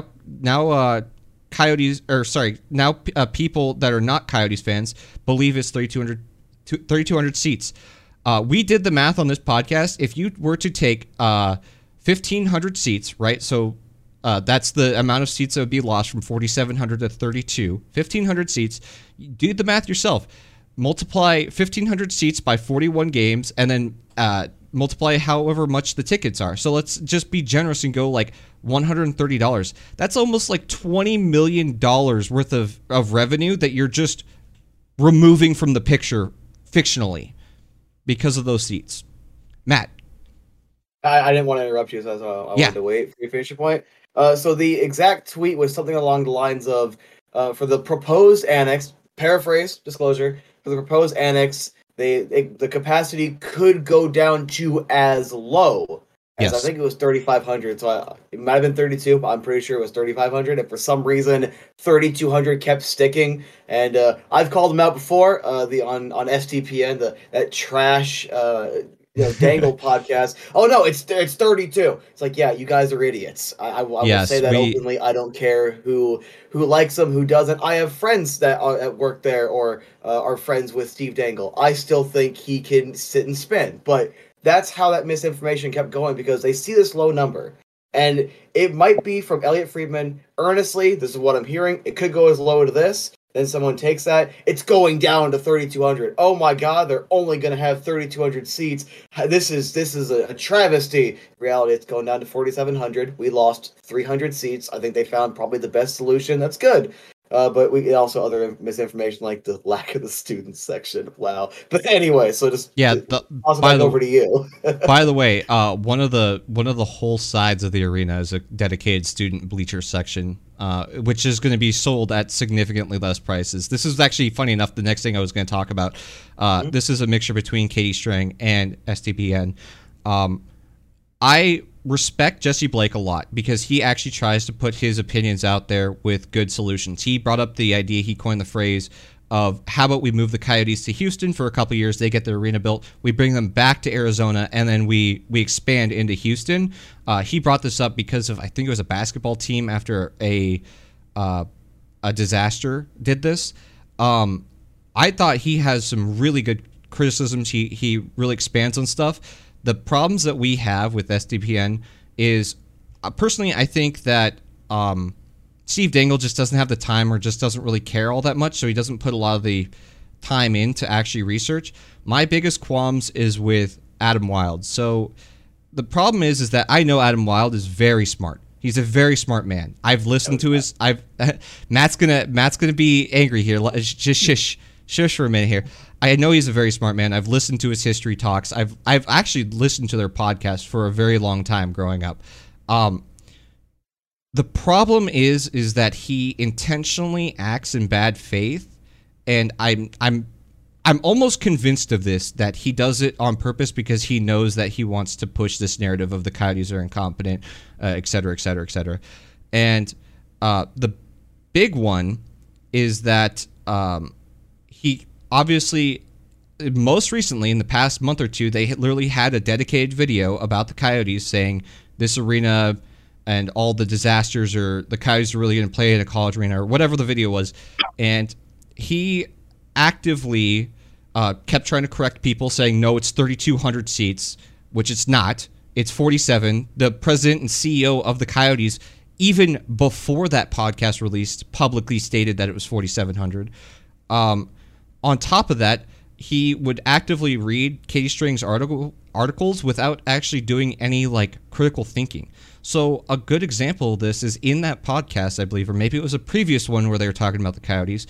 He was talking about how, oh, look at the numbers. Katie did the numbers. How are they going to be profitable? These tickets are going to have to be over $300 a seat because of how expensive they are. Well, let's go and do some looking. And we dig into it. Okay, so the Coyotes make the claim that they may be more profitable at ASU. How is this so? This is a little suspect. Okay, well, let's look at how Katie Strang derives from her number to $300 a seat. Okay, less people, less money, less this, less that. Okay, we got less numbers here. And then we're also going to put on what is the operating cost at Gila River Arena and use that as a one-to-one comparison of a 4,700 seat arena. Are you really telling me? Are you really going to tell me that the operating costs are the exact same as a building half the size. Are you Less serious? Than half the size, actually. I think it's like Less closer than to a half the quarter. Yeah. And on top of that, that's why I'm going to disagree with you. He is an idiot. Because if you're going to read that, you have to either be brain dead stupid, which I genuinely think a lot of the people that argue against the Coyotes are, and I've argued for a long time, come at me. But also, you have to either want to see something out of this text to confirm a bias, or because your media is dying, you want to get some extra clicks because the Cup finals were going on. We're still talking about the Coyotes and their 4,700 seat arena. Playoffs 32. are going on. Coyotes. The draft's going on. Oh my God, those gosh darn Coyotes. Hey guys, quick question. Hey, how much cash could the Yotes bring in ASU? A significant amount of cash. Could they actually make You're talking about decent profits cash? or like total? Profits. I wouldn't imagine it'd be very much. I'll just say at least. Well, not at least. I would say it'd probably be like a very small margin, maybe 5 million in profits. It wouldn't be large, but it would be easier to profit than what they were doing at Hillsborough Arena, considering the lower costs as well. Yeah, so I'd find it tricky because it really depends on how much the ownership's willing to go into the red, right? So we're seeing, talking about the Chaika thing that I didn't get to bring up, we're seeing the bringing on the LTIR contracts, which definitely helps reduce that amount of negative load that you're taking, because obviously the insurance takes 90% or whatever it is. And so I don't believe that it will be much better. I think it'll be at even or just slightly less, but it depends because, once again, the Coyotes didn't sell out the lower bowl. Remember, the joke was, oh, look at the lower bowl of the Coyotes. There's nobody there when they're at Gila River Arena. Every seat is a lower bowl seat, and the Coyotes are 2/3 sold out on their season tickets this year. 2/3 already, and we're 3 months in from they started sales in the offseason. We're going to be terrible this year again. They And we're averaged going to be a little terrible. over or a little under 12K last year. Context: the Rattlers are constantly a playoff contender. They average, usually, except for the last couple of years because pandemic and everything, they usually average 10K or more. Meaning the Arizona Coyotes, being the worst team in the league, bottom 2, bottom 3 for however long, still managed to garner larger audiences than a championship contender. While again, all the problems with the market, how far away they are, how they sucked. Like the market demand is at least around 12K. You cannot tell me 12K of market demand is not going to be able to fill 4,700 supply. There is no way it doesn't happen. Closer to the season ticket holders, closer to the lower bowl season ticket holders. So this is another number that you said that you follow Craig Morgan pretty closely, but he's the one who brought this out, that like 75% of their lower bowl season ticket holders are on the east side, which is where they are closer to now. Like, that all helps. The other one being sponsors want to get in bed with the Coyotes now because they actually see it realistically possible. Oh, hey, look, they're in Tempe. Yeah, we want to do some work with them, right? Like, that's also another revenue generator that they didn't have previously. And yeah, so I don't know if they'll be more profitable. I can't make that decision until I actually see it. But I know at the very least it's not going to be, oh, they're just burning money. We should just like remove them from the what's the next talking point I hear them saying recently? Remove them from the fund, the funds that they get handed from the rich teams. That's straight up ridiculous. That whole revenue sharing, us leaving that, like, it's it's really it's mind-boggling, to be completely honest. But you know what? At the end of the day, like, I just wanted to finish off here. Mm-hmm. Alex Murillo is obviously prepared for this, and that's it. We're ready. We're ready. It's gonna be a couple years, and that's why, again, I just told Maddie, Richard. I just messaged you. I feel bad. I got to run. I have an activity now. I didn't realize I should have made a little bit more time. Yeah, it's fine. Terrible. We appreciate your time. Yeah. Yeah, guys, I really appreciate having me on. But one more point, just about the draft. So I guess, well, we could talk about this a different time, but hopefully next time. But just about the draft, like, so when Shaner fell, so I knew right away when the Habs passed on him. Obviously, they had a plan there, which they did, right? Because they traded for Kirby Dach. They gave up pick 15, and I knew there was no chance. Once we heard Jersey, once Tom Fitzgerald confirmed that Jersey was keeping their pick, we knew that they were taking Nemec. They were taking the Slovakian defenseman. Yeah. By the way, for Slovakian hockey, we love that. Okay. Yeah, that was awesome. You get to the Yotes. Everyone, we've been talking. Yotes Twitter's been talking about how we should have got Shaner. We had such bad luck, and everyone's like, and I'm sure I don't know what you guys were thinking, but I'm sure a lot of people are like, oh my god, like this will be the craziest thing. We can get Shane right at 3. We didn't win the lottery, and then next year hopefully we'll get Bedard. But anyway, next year the top 5 picks next year are basically all like unbelievable players. So obviously Bedard's the cream of the crop, but again, it's going to be a great year next year. Some really good forwards, a couple good defensemen, but we'll get to that at a different time. Yeah. I knew, I was confident we were taking Logan Cooley. I love Shane Wright. I think he's a great player. I just thought that, like logically, it made more sense. What are the Coyotes trying to do right now? We're trying to, just stay bad a little bit longer. Get ready for the 23 class. It's stacked, right? We're playing in this multi-purpose arena. Hopefully, we're gonna have our in the next few months and just can get a shovel in the ground in the beginning of 2023. Have the arena projection ready in a couple of years. And guess what? Well, look at that! Look at that! Logan Cooley committed to college next year. Yep. Logan Cooley, highest ceiling in the draft. Logan Cooley, most exciting player in the draft. The scouts labeled him. It all made sense. It all fit the puzzle. And Shane Wright might be the better player in the end of the day. And again, and it could be well. And people criticize Coyotes. I want to hear what you guys have to say about that. All right. I was very happy with that. As you have this exciting player. He's not ready yet. Maybe in a year, maybe in a year and a half. Connor Geeky's a stud and a half. He's a great two-way player. Plays hard, smart player. Not the greatest skater. His stride's a little. It can get much better. It's a little sloppy right now, and they'll fix that up. Yep. We hired like you said that Andrew Barroway didn't do. Andrew Barroway didn't commit to having a good development staff and having good scouts. I don't know if you guys remember the first piece Maruo did right when he got here was hire that scout from Tampa. He snagged him, their top scout. Development coaches. I love Andrew Turgenev. Excuse me. I've loved him since his days in Ottawa as a 67th coach in the OHL. I've loved him. He's a player's coach. People love playing for him. That's the biggest compliment you can give a coach is when you tell your coach, I love playing for you. And the player, when you have the room, a lot of coaches don't have the room. Hockey coaches unfortunately get recycled a lot. You see it all the time. But he has the room. Turgenev has the room. The boys love him there. And I think that's a huge factor. So I love that. I think that's a huge thing. And just it all lined up perfectly. And Maverick Lamoureux, man, he might be the most polarizing player in one. Like kid's 6'7", He's got a good shot, great offensive ability. He's going to play another year or two in the queue, and we'll see what happens from there. But I'm very, very, very excited about our class. I want to get we had some good picks in round 2. I love that trade for Jack McMahon. I think he can be a really good third line center, maybe even a second. Again, we'll see. Because Billy said at his press conference on day 1 of the draft that he addressed his center position. So we'll see. Yeah. But, I'm sure you can always make room for Bedard. So yeah. That guy.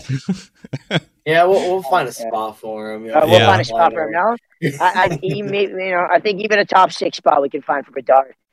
Yeah. But so, that's my quick draft thought. We'll get into it more. Hopefully next time. Hopefully I can come back on for you guys. Yeah, we'll bring you on another time. Might be in 16 years, could be in 16 days. Yeah. We don't know yet. Well, it's gonna be a long off season. We got 8 weeks till we get hockey again. So I'm sure we can find a week to get you to hop back on with us.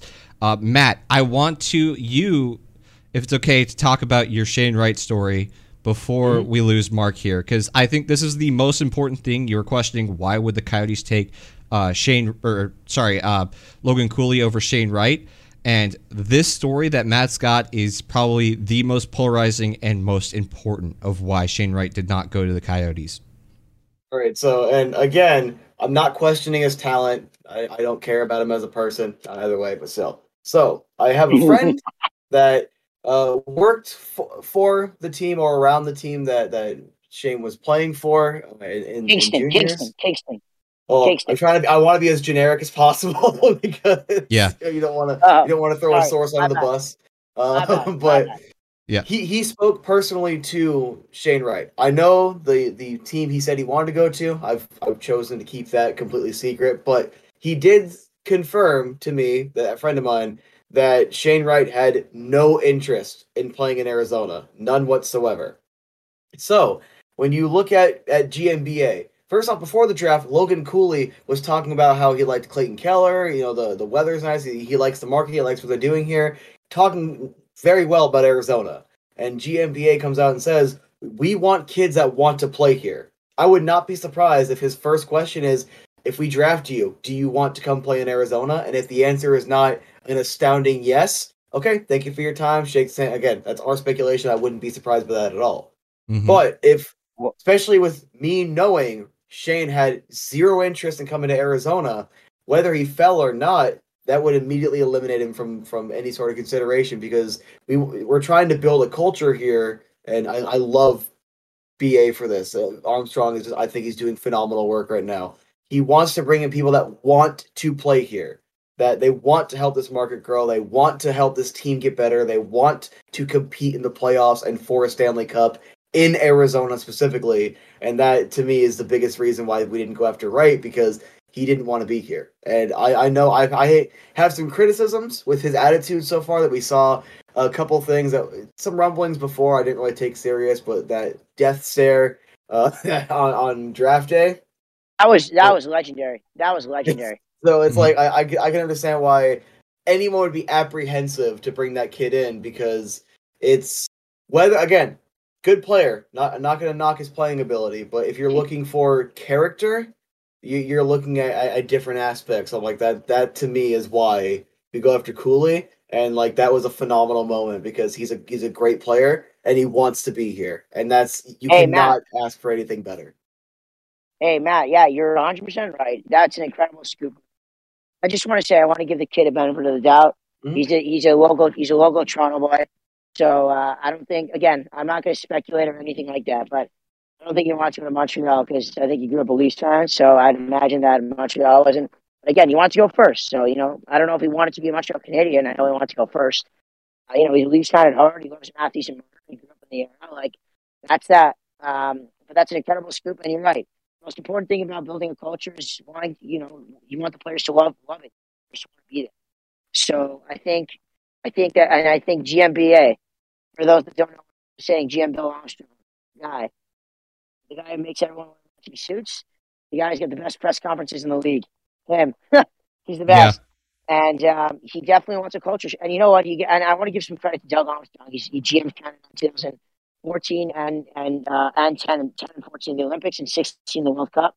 It's all from him. It's all from Doug. He is the man. Like you see in St. Louis. Again, I know they only won one cup, but they're just consistently a good hockey team. Well played. They adapt styles. I mean, I think he gets a lot from that, and and Billy's emphasis on scouting and player development. A lot of coaches like veteran leadership, and Billy's emphasis on that is really important, because Billy was the head scout there, and he was in charge of that area as the assistant GM. But I definitely agree with you, and I do want to just for literally a minute just touch on the Leafs, because we can touch them a lot. But just quickly, like Richard, you were saying how you like the Leafs. Listen. Polarizing offseason. Samsonov, I think, is a great goalie. He's a first-round pick, first-round talent. Matt Murray, if he stays healthy, can be really, really good. So I'm very excited about that. I don't think we're finished yet. I think there's a trade in the works. I think there's a chance the next time I come on this pod, Kerfoot's not a Leaf anymore. There's some free cap space. I think I definitely think we can use another piece or two as a winger. For a winger, maybe a middle six winger. I really liked Mason Marchman. He was a Leaf, and he was traded, unfortunately. That was really tough. Kyle Dubas developed him. There's some just interesting pieces there. I'll tell you one thing. Our D-core's coming in the best D-core we've ever had coming into opening night. Our 60 are deep, and they're good. You obviously got Matthews and Tavares down the middle. Tavares goes through a lot in Toronto, a lot of scrutiny, a lot of criticism, but the guy doesn't get as much credit as he should be for his two-way game. maybe, yeah, you know what? Maybe he's not as good as he was when he was on the contract. People got to remember, he still took a hometown discount to come home, and you got to give the man credit because San Jose, Dallas, these guys were offering 13, 14 sheets. Yep. They were offering 13, 14. They were offering that cash. And he said no. And again, Kyle's whole logic was this cap was going to go up like crazy because the TV deal was on the horizon, and it made a lot of sense. And that's why everyone was excited. When the date Tavares signed it was Canada Day. It was another holiday. They called it John Tavares Day the next year. After he had 47 tucks year one, right? Career high. Marner was setting him up, literally breadbasking it. It was crazy. Just giving him the breadbasket and throwing it in the 4x6. It was unbelievable. But he took Toronto home and he became the captain, the leader of our franchise. And I think it's a very important thing. He wants to be here. And like you guys are saying, hopefully we have that. Sounds like Kyle's wants to be around. Chiklin's situation's interesting. Again, he said some interesting comments, but listen, if you get the right price, you trade him. And you have it. I love Victor Soderstrom. That Darcy Kemper trade, wow! You got Connor Timmins is a stud and a half. There's some really, really good players back there, and I like Moser. I'm very excited. And you just, like you said, build a culture, build your own culture. You have a coach, the players' coach, Andre Turgeon, and I think again it replicates what the Leafs are doing. And the Leafs. I don't think they're a one round playoff team. I think when they burst through, they're gonna burst through hard. I think we can roll because we definitely have the talent. I just hope we have the determination, and you got to get the right players, and I think we have the right coach, and hopefully the Yotes build that type of culture because that's how special teams win cups, like Tampa, like Pittsburgh, like Sid. You know what I mean? Look what Sid did in Pittsburgh. Mm-hmm. Yep. Mark, you are 110% right, I was gonna, sorry. No. You finish because I'm gonna go into the Leafs positively. Because you knocked it out of the park, and yes, you're right. There is one more trade in the works. Schmaltz for Matthews, 1-for-1. Oh, guys, I have a few more minutes. I didn't realize. I'm actually good. I don't unless you guys want to stop it here. I'm good. I didn't realize. I'll change the schedule. Oh, yeah. Okay. We have enough time for at least one more topic. Yeah. Okay, so let's wait. Yeah. I want to go positive on the Leafs because I am big on the Leafs too. I dump on the Leafs constantly. The jokes, because unfortunately your fans are jerks to us, so I have to be jerks back. But with that being said, wholeheartedly, remember me when you think of the fans, okay? Okay, I'll remember. You thinking about hot take hockey. We got a couple good ones. Yeah, I'll remember you. But so I believe that the Leafs are very close. And aside from the Sault Ste. Marie jokes with Matt Murray, I think that there is something interesting there. I feel like it's a little magic beans, but in my head, the crazy tinfoil hat part of my brain goes, this actually kind of makes a lot of sense bringing Matt Murray in because he came in, right? He didn't play much of the regular season. He played the playoffs, won 2 cups with Pittsburgh, right? He goes to Ottawa. He is unfortunately thrown to the wolves. I'll say that. I see him kind of being a lighter load in the regular season kind of guy, and then all of a sudden being magical in the playoffs. And I agree with you. I think if the Leafs make it out of the first round, I don't think it's a second round exit. I think they go deep if they're making it. Exactly. Heck yeah, baby. Heck yeah. Heck yeah. Go Leafs, go. Go Leafs, go. I will be positive with the Leafs. All right. I still believe that they're a very good team. You know what? Damn it! I kind of hate you, Mark. Now I can't just blindly hate on the Leafs. Now I have to be cautious when I hate on the Leafs. I know you guys are sucking up to me because you want 34 coming home. I know that. It's funny. For me, it's a meme. I don't think he ever comes back, but Arizona fans, they love it. And if he does come home, I have to buy Richie a jersey. Yeah, we have a bet on it. So if yeah, you guys are gonna think I'm nuts, but when Johnny Toronto, that's what we call him here, when he signed here July 1st, 2017, me and the boys were celebrating, and I look at one of my buddies, I'm like, hey, is it a coincidence his deal is up the same year McJesus is? Sorry, I missed the part of that. What'd you say about McJesus? The McJesus? Yeah, that's what we call him. Oh, you guys don't know this yet. No, I know who he is. I just missed the first part of what you said. Oh no, I was just saying. So So Johnny Toronto's cap hit's 11 sheets, right? He makes 11. Yeah. His AAV's 11. So obviously, like touched on before, Kyle was making the cap going up because he had his sights. He had his sights on Petrangelo a couple years down the road. He thought the TV deal cap was gonna go up like crazy. He didn't realize COVID was gonna come hit us hard and everything was gonna stay flat, which makes Tampa's run, by the way, all more impressive. But anyway, so I looked at my buddy, July 1st, 2017. As Leaf fans, he's probably on, and I'm like, hey, maybe it wasn't July 1st. It was probably a couple of days after because you go on cap friendly for a second. But I'm like, hey, is it a coincidence that McJesus and Johnny Toronto are the same year and 11? I'm sure JT will re-sign here for a cheap deal at 34, 35 years old. How about Jesus coming home? Maybe. I like the idea, and Hey, I see that narrative getting pushed of get him out of Edmonton. I don't know how I feel. Hey, listen. Okay, okay. Well, I'm sure you don't feel great about that because you don't like us in general. But I'm going to tell you want to hear a scoop, Matt? You want to hear a little nice scoop? I'll tell you a little nice scoop. Well, I have a cousin who's a good buddy of mine. So his father-in-law is the doctor for McCheese's grandparents. And this guy's been watching Connor since he was 14 when he got exceptional status to go play. He's been watching him since his Marlies days. System Canada at GTHL. So I was a participant. There's many of us were. I wasn't in AAA, but I played some solid hockey as a kid. I'm not too bad of a player, but McGee's played for the Marlies, Bros, and then he moved on to the OHL, got exceptional status. McGee's was playing Erie, and my grandfather's patient when I was combined to. My grandson's a great player, my cousin's father-in-law would always say is McJesus' grandfather. Like, okay, he's a regular house league. I don't know if you guys are familiar with the term house league. Like anybody can play. Yeah, anyone can play in the house league.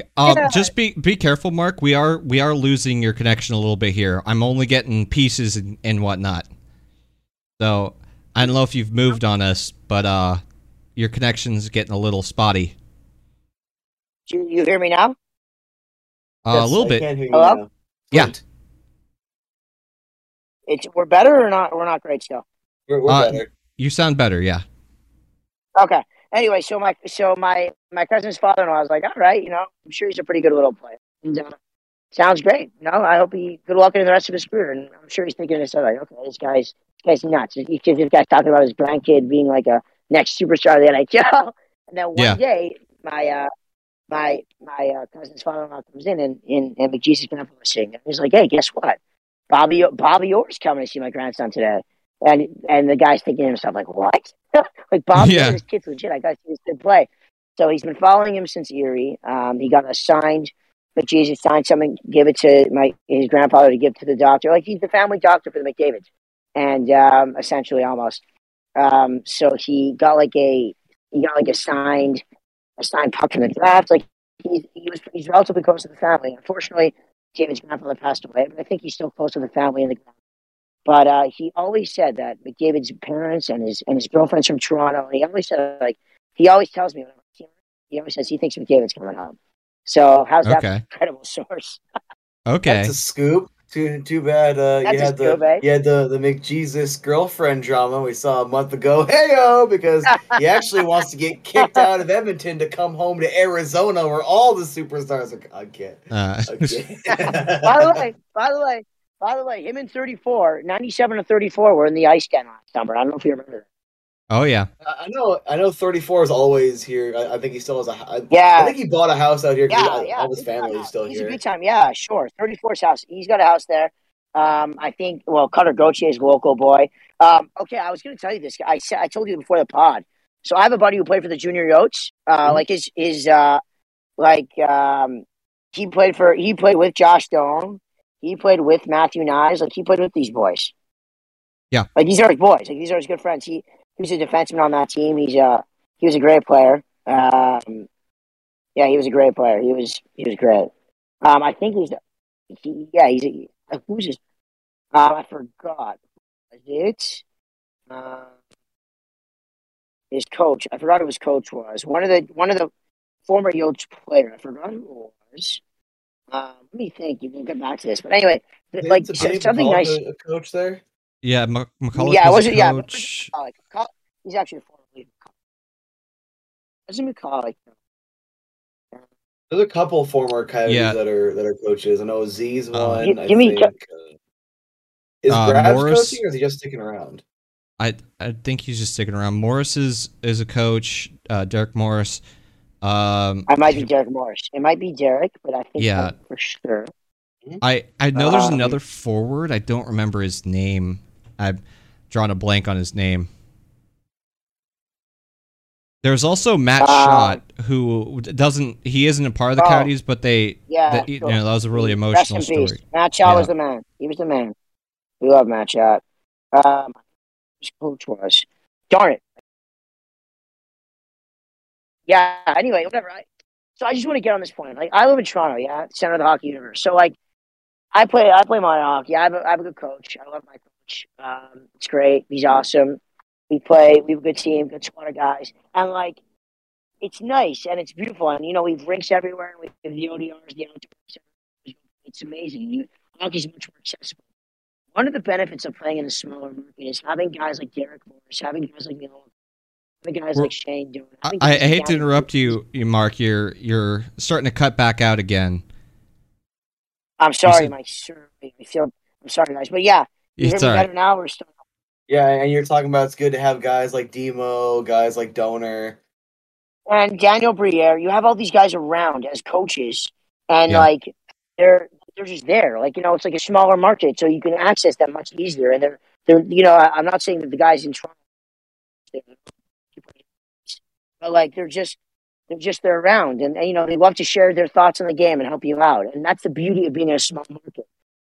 You can have Shane Doan coaching your minor hockey team.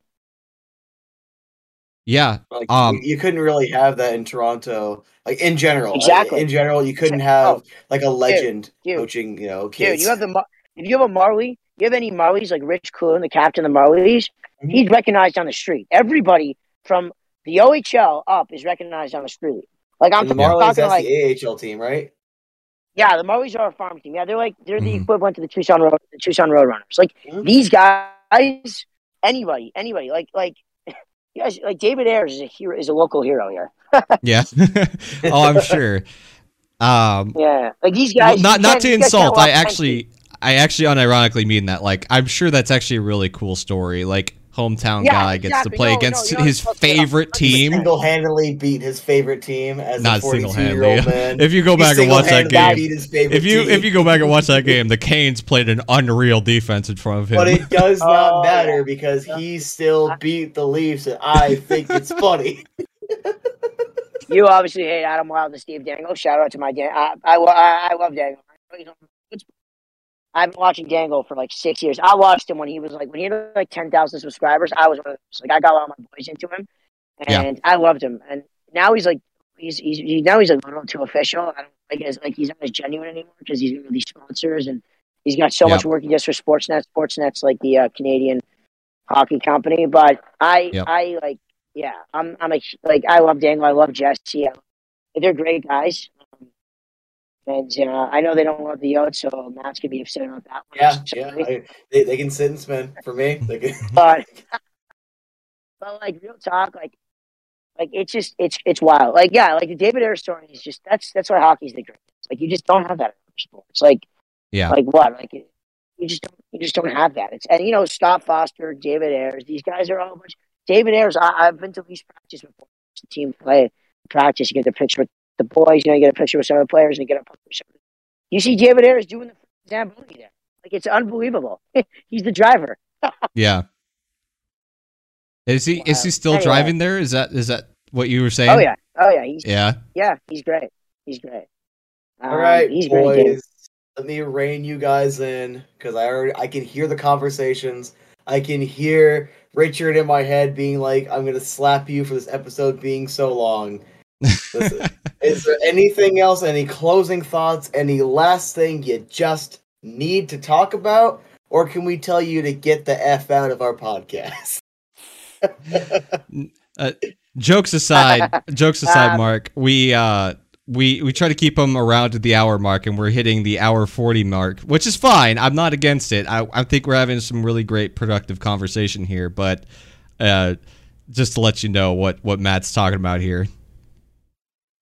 Okay, listen, I'm good, guys. I'm sorry. I feel terrible. If I would have known, I for sure Dude, never apologize. This was fun. All right. It's just Richard's gonna hate you a little bit in the back of his mind for the editing, I'm not. but he'll get over it.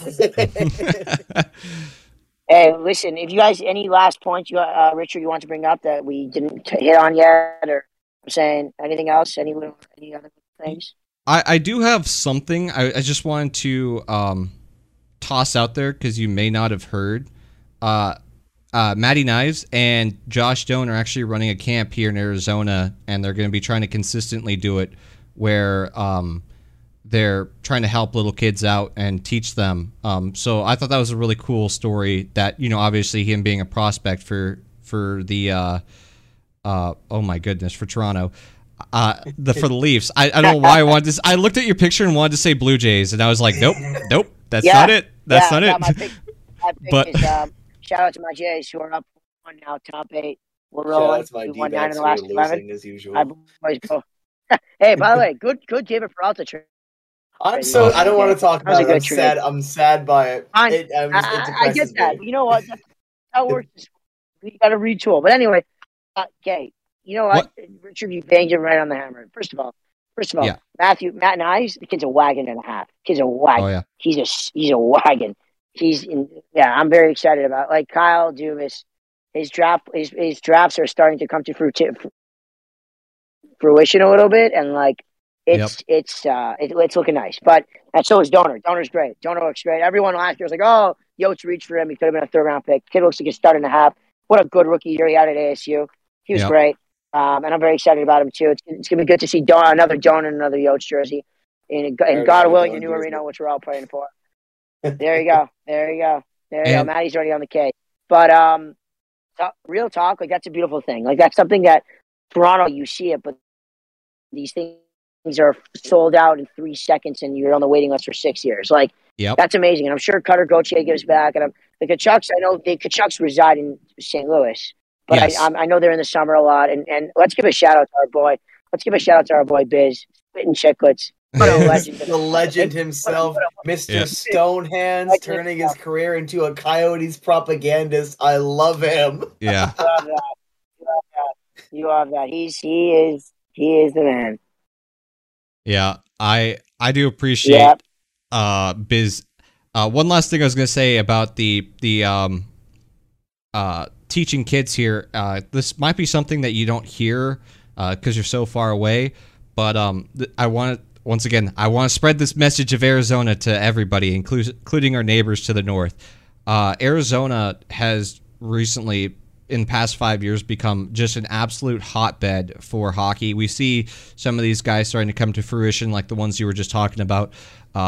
Arizona is, like you were talking about, how camps are filling out in 4 seconds up in Toronto. It's becoming that way here in Arizona as well.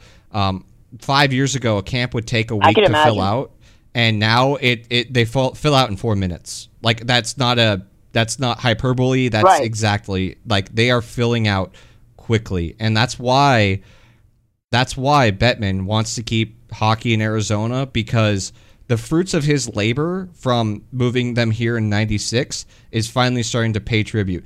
I was born in 96, matter of fact. I was born in 96, and my income is now just coming online for the Coyotes, right? That's the fruit of labor.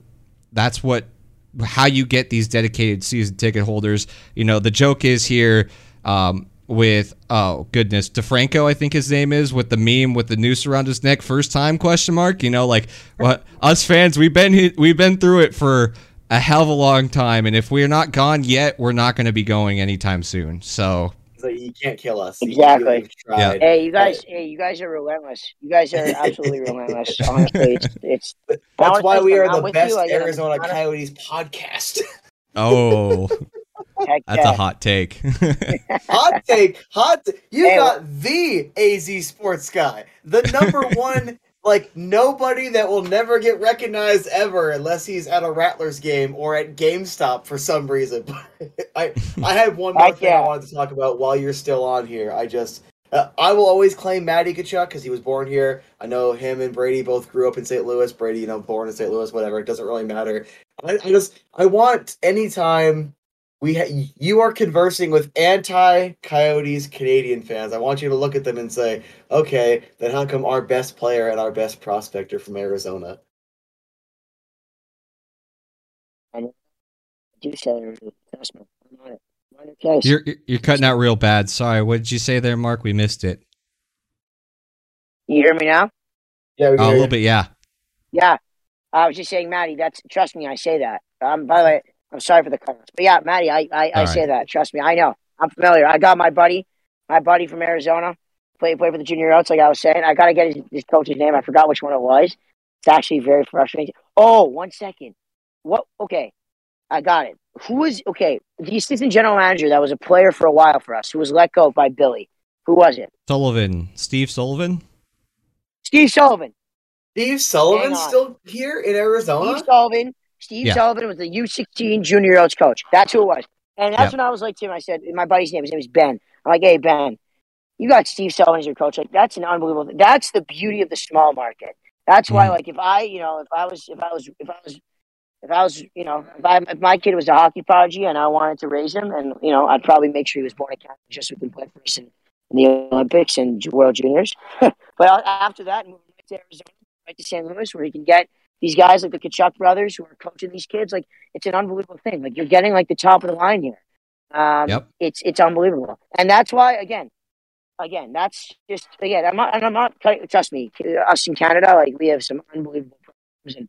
Don't get me wrong. You have kids. You have families like the Hughes family who literally moved here just so their kids can, which pisses me off a lot. The Hugheses lived here, like Jack and Luke and Quinn. These kids lived here till they were 18 years old. They just were officially born in the States. They are Canadian, and their nationality is probably they lived in Canada more in their life, and especially Quinn, who now plays for Vancouver. Like these kids, they literally grew up here. They played in the GTHL, exactly where I played, obviously a much higher division, and they just they play for the States after all their development, after all we gave them. But when you have the luxury of having guys like Steve Sullivan and Derek Morris and obviously donors walking around, the Oaks facilities and stuff, it's just can't take that for granted, and that's definitely a definitive advantage.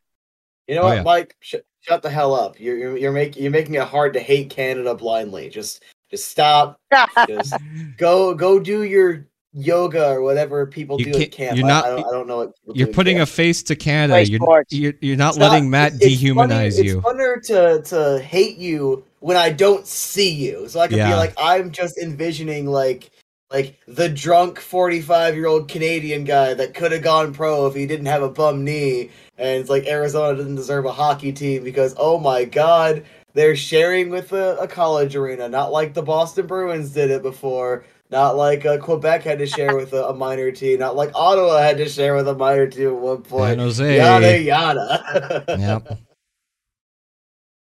Anyway, so that's just a quick question.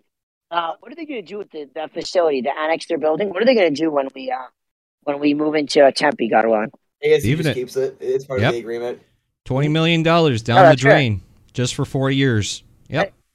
But remember, Murillo doesn't have the money, Richard. Yeah, Murillo Murillo doesn't have the money, obviously. Anyway, ridiculous.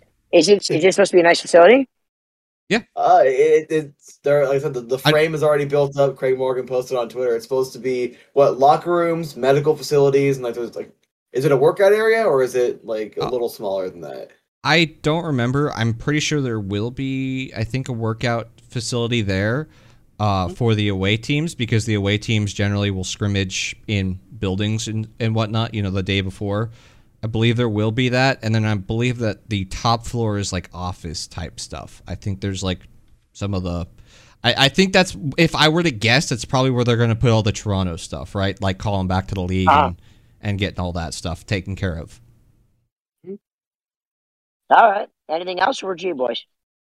I just wanted to shove in some Canadian fans' faces at your best player and prospector, Arizona boys. So Sit, All right. spin. That's all I got. All right, I got one last quick one here, Mark, before We're we gonna leave keep him, here. Matt. We're gonna keep him. Okay, I was literally about to ask you, Mark, is Matthews leaving, or is he coming, or is he staying there, or is he coming home? But Okay, this is the $1 million question. yeah, I'm gonna try to make this as short as possible. okay, Okay, so when it comes to Poppy, the situation is like this. He's unique. He's different. He's different than most hockey players. Look at the best hockey players from this generation. Obviously, the first guy that comes to mind. He wins. He's a true Canadian citizen. Does everything right. Does everything with a smile. The nicest guy. Stops for every picture and every autograph. He stays with his team. He's loyal. Takes hometown discounts. Doesn't dress. He's not such a casual dresser. He's more formal. He's a good-looking dude. Wears a nice suit. You know what I mean?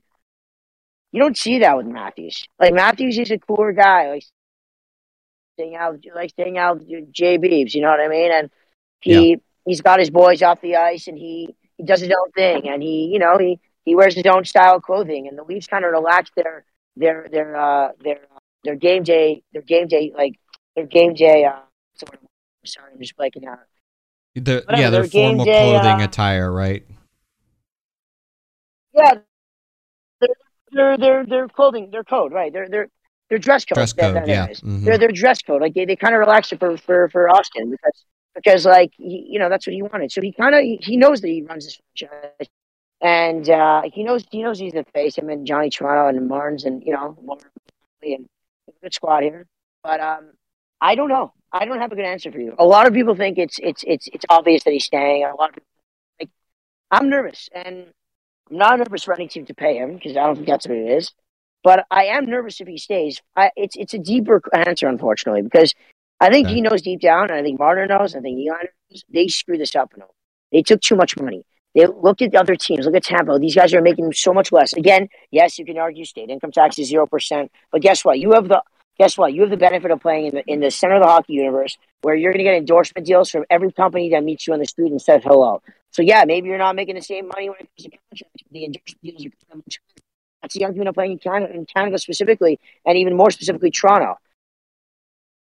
Like, plus that bigger market opens you up to more sponsorships. It's not about the money. I'll tell you that he ain't leaving. The only reason Toronto.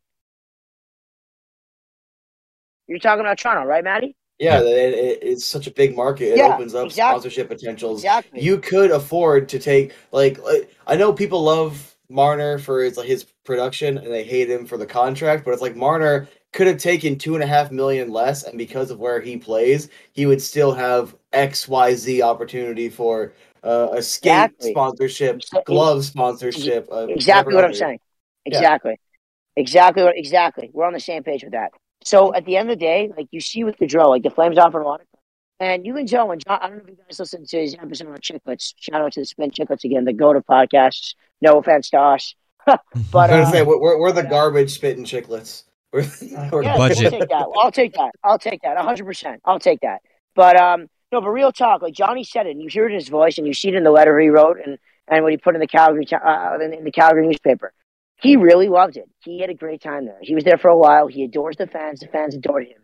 Is it annoying that he didn't tell them a little earlier so they could maybe try to trade his rights for some asset or some sort? Yes. Yeah. But he said it so genuinely. He said he did not know. He was stuck. He didn't know what to do. He wanted to go closer to home, but at the same time he loved playing in Canada. He loved being the guy. And yeah, it was quite crazy that he chose Columbus. That was total out of left field.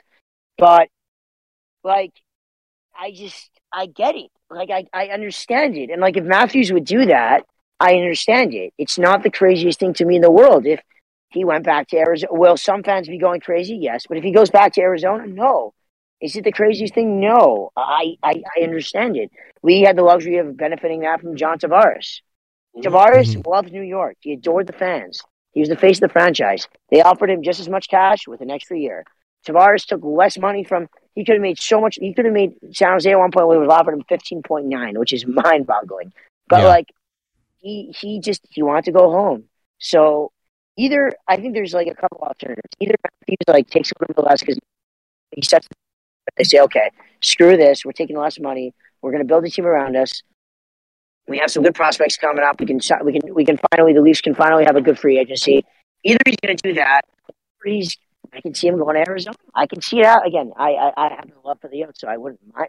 But I would be devastated because the Leafs are my team at heart, and I love the Leafs, and I consider myself to be one of the biggest Leaf fans in Toronto. But I can see it. It's not out of the realm for me that something like that would happen. But I know I'm like kind of carrying on with this. It's just because it scares me to think about, but at the same time, it's definitely a reality. It's for sure a reality for me. Well, yeah, and on top of that, I mean, it would be funny. I mean, it would be a great trolling opportunity because Right, the that's what you're Leafs thinking. benefited I from agree. it with Tavares, and then it did not benefit them with Matthews going back to Arizona. Like that would be poetic, and like I would have a field day with that. So like, give me maximum chaos. I don't care if you give him $15 million a year and we never win a cup. We're not going to win a cup anyway because all my teams lose. So Austin, please, at least And give me some what meme would, potential. what would be the cherry on top of all of that Yeah, would what's be up? if 34 goes home and then 97 comes home. That would be wild. That would be cool. That would be actually really cool. I will say that. That would be wild. crazy. I got. Again, and I don't know if you saw. Sorry, we go last thing quickly, and then I'm sorry, Richard, but You're all right. yeah, 97's at the Leafs facility right now. In the summer, he's training there. Okay. Oh. Yeah, he's been there with he's he's with new assistant general manager Jason Spezza. Oh. Really? Okay. Yep. Okay. Yeah. I didn't know that they moved Spezza into AGM. Yeah, Jason Spezza is the model Leaf, by the way. Yeah, he's the man. Like how the guy was whatever. I don't even want to get into it. He was just the man. He was the way he was producing and everything. It was really unbelievable. Yeah. Like so, Spezza's he's called the special assistant GM to Kyle Dubas, and he trains with McDavid every day. And by the way, just a hot take, just so you guys can hear this here first. I believe Jason Spezza's Justin Williams. He's going to come back after the deadline just to get his 1,000 points because he's 6 away, and then we're going to win the cup this year. How does that sound as a treat? He hasn't won a cup yet. No, his 1,000. That's a take. I could see that happening. That is that's an interesting take. I'll give you that because he hasn't officially retired, so he could do that. Well, I think he has. No, I think he has. He has. I don't know, like, but and Brett even if Favre he has, retired, he came back. Exactly, and everyone, yeah. No, look, yeah, no, for sure. But even he has, like, Justin Williams also formerly retired. But I have that feeling. He's that type of guy. Like, the guy's at the rink every day still in the summer. He's waking up at 7 a.m. and going. So, like, if you're doing that, there's something up your sleeve. I think the Leafs. I'm sure you guys are aware. Like, you can have a maximum of 50 players on NHL contracts on your roster. So I believe the Leafs are just trying to maximize that now. And after the deadline, I'm not sure if it subsides or you can be more flexible with your cap heading into the playoffs. So maybe that's something. Yeah. But anyway, yeah. Maybe. Sorry, what was your last point, Richard? I was just gonna say real quick. I know we keep dragging this outro on. I'm sorry. No. It's all right. I'm doing the same thing, so don't apologize. I have to ask this question. Quick answer. I know Canadians are different from New Yorkers. JT got booed when he went back home to Long Island.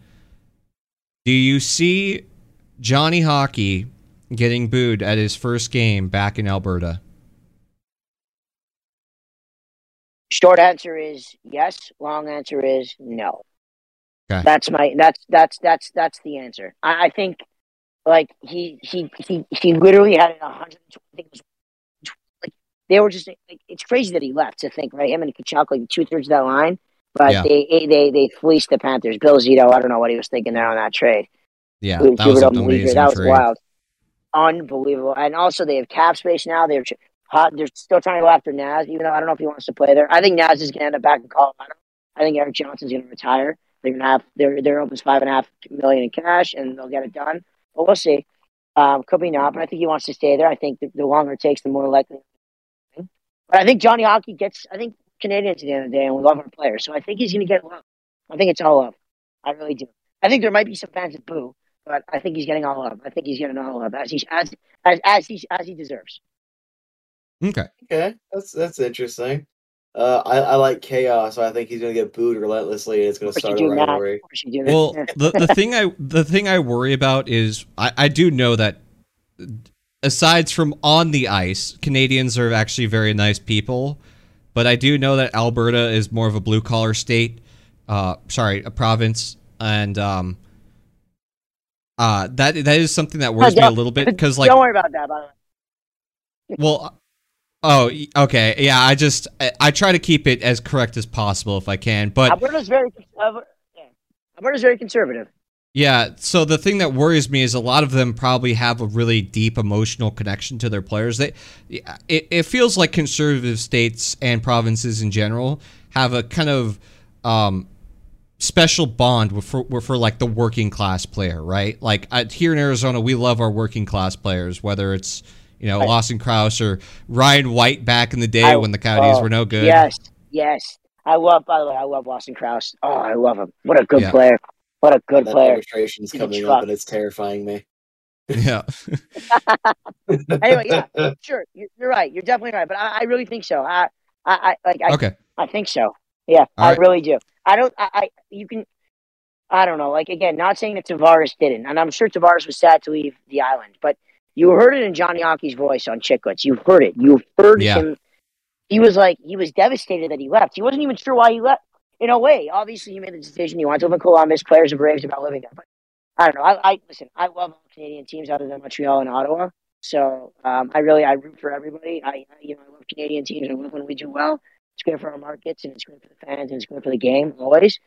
But like, it's amazing. Like, it's amazing how you literally in a week they went from Gaudreau and Kachuk to now they have like Uyghur, who's a stud of a defenseman. I know. And with that mullet, dude. Oh my God, that thing is legendary. What a stud, eh? What a stud and a half. Yeah. And he's great with the media. Gives good answers. Not one of those hockey answers. He gives good answers. And Huberdeau's going to be like, Lindholm's going to like go off for 50. I think they do need another top six winger, and they know that. But I think like Toffoli's going to move up now. Like, you have to remember that season Toffoli had in COVID year with the North Division. Yeah. Like, he was a wagon. Well, to be fair, half his goals came on Vancouver. Okay. Yeah, that's true. No, for sure. Matt, that's a great point you just brought up. Connor Zary. Zary's another wagon and a half. That kid is thick. Yeah, and also like Mangiapane is. Oh my gosh. Like, I have a buddy who's good friends with Mangiapane, and he tells me like the kid's the hardest worker you've ever seen in the offseason. And I'm like, yep. He's in the Zach Hyman boat. So. But I like what they're doing there. I always like when that battle of Alberta's got to be good, and Huberdeau's going to obviously enhance that now. He's going to rejuvenate that. I for a second I had a feeling maybe like Cali would tear it all down, get the Alberta kid Connor Bedard. Like, I thought that was going to happen, and but listen, they got a team there, and I really think they can use one more piece, another top six winger who can get them 25 goals. They don't need to replicate all of Kachuk and Gaudreau's points, because I think that'll just come by committee. I think everybody getting better and all these young kids. But listen, just to end this off, I don't think he's getting booed. I think he's getting all. The kid was great, gave everything to that city he had. I thought they were going to smoke the Oilers. Listen, we call him McJesus for a reason. Yep.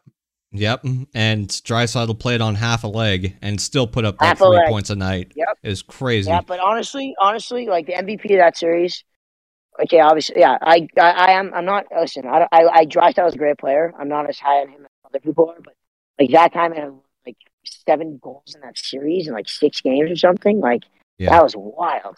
Like we love him. He's a homegrown star by us. Toronto kid, didn't make the NHL till he was 24. Didn't get drafted. Nothing. He just worked.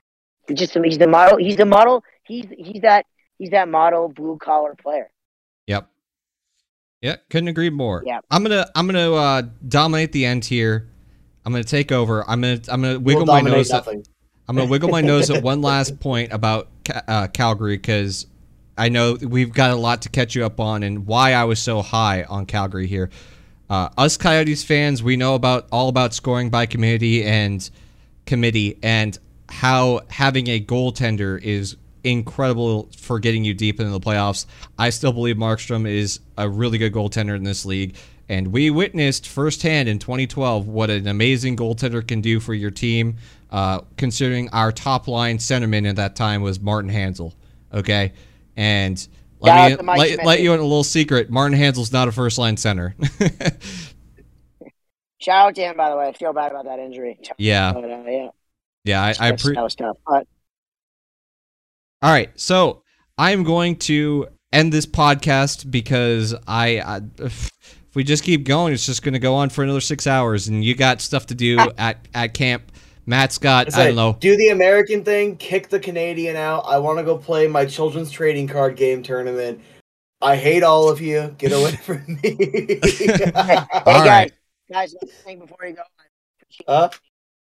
It wasn't like, I really appreciate you guys. You guys are the best. Thanks for responding to everything, and I had a pleasure, and I hope we can do this again. Thanks for your time. Yeah, you actually do surprisingly know puck. Like I said, I only watched that little bit of that one pod. I'm like, I don't think you're surprisingly? Hey, Matt, surprisingly? Yeah, surprisingly. Because remember, you're a Toronto fan. How much can you know? All right. Guys, thank you so much. It was such a pleasure. Have a great day, boys. Thank you. You too. Hey, Alrighty, peace. I'm going to call an end to this podcast. I'm going to say thank you so much for watching. I didn't do my begging, so I'm going to get it in now. Like, comment, favorite, subscribe. Yeah. Sorry about the bad service, by the way. It's all right. You're all right, Mark. Hopefully next time we'll get you on a little bit more of a stable connection, and so it'll be a little bit easier. But I think for the most part, everybody got an understanding of what you're talking about, and there were some really good, really great points that we were able to bring up back and forth to each other. Anyways, make sure to like, favorite, subscribe on all of your listening platforms, whether that's YouTube visually or audibly on whatever platform you're on, because we have them on all the platforms. Click the links down below. Yeah, thank you so much for watching. This was a long one. I think that's just how this podcast works. It's always the donor special. There you go. It's the donor special. We brought on the Canadian kid for the Canadian episode. Mr. Canada himself, Shane Doan. Thank you so much for watching, and we'll see you next time.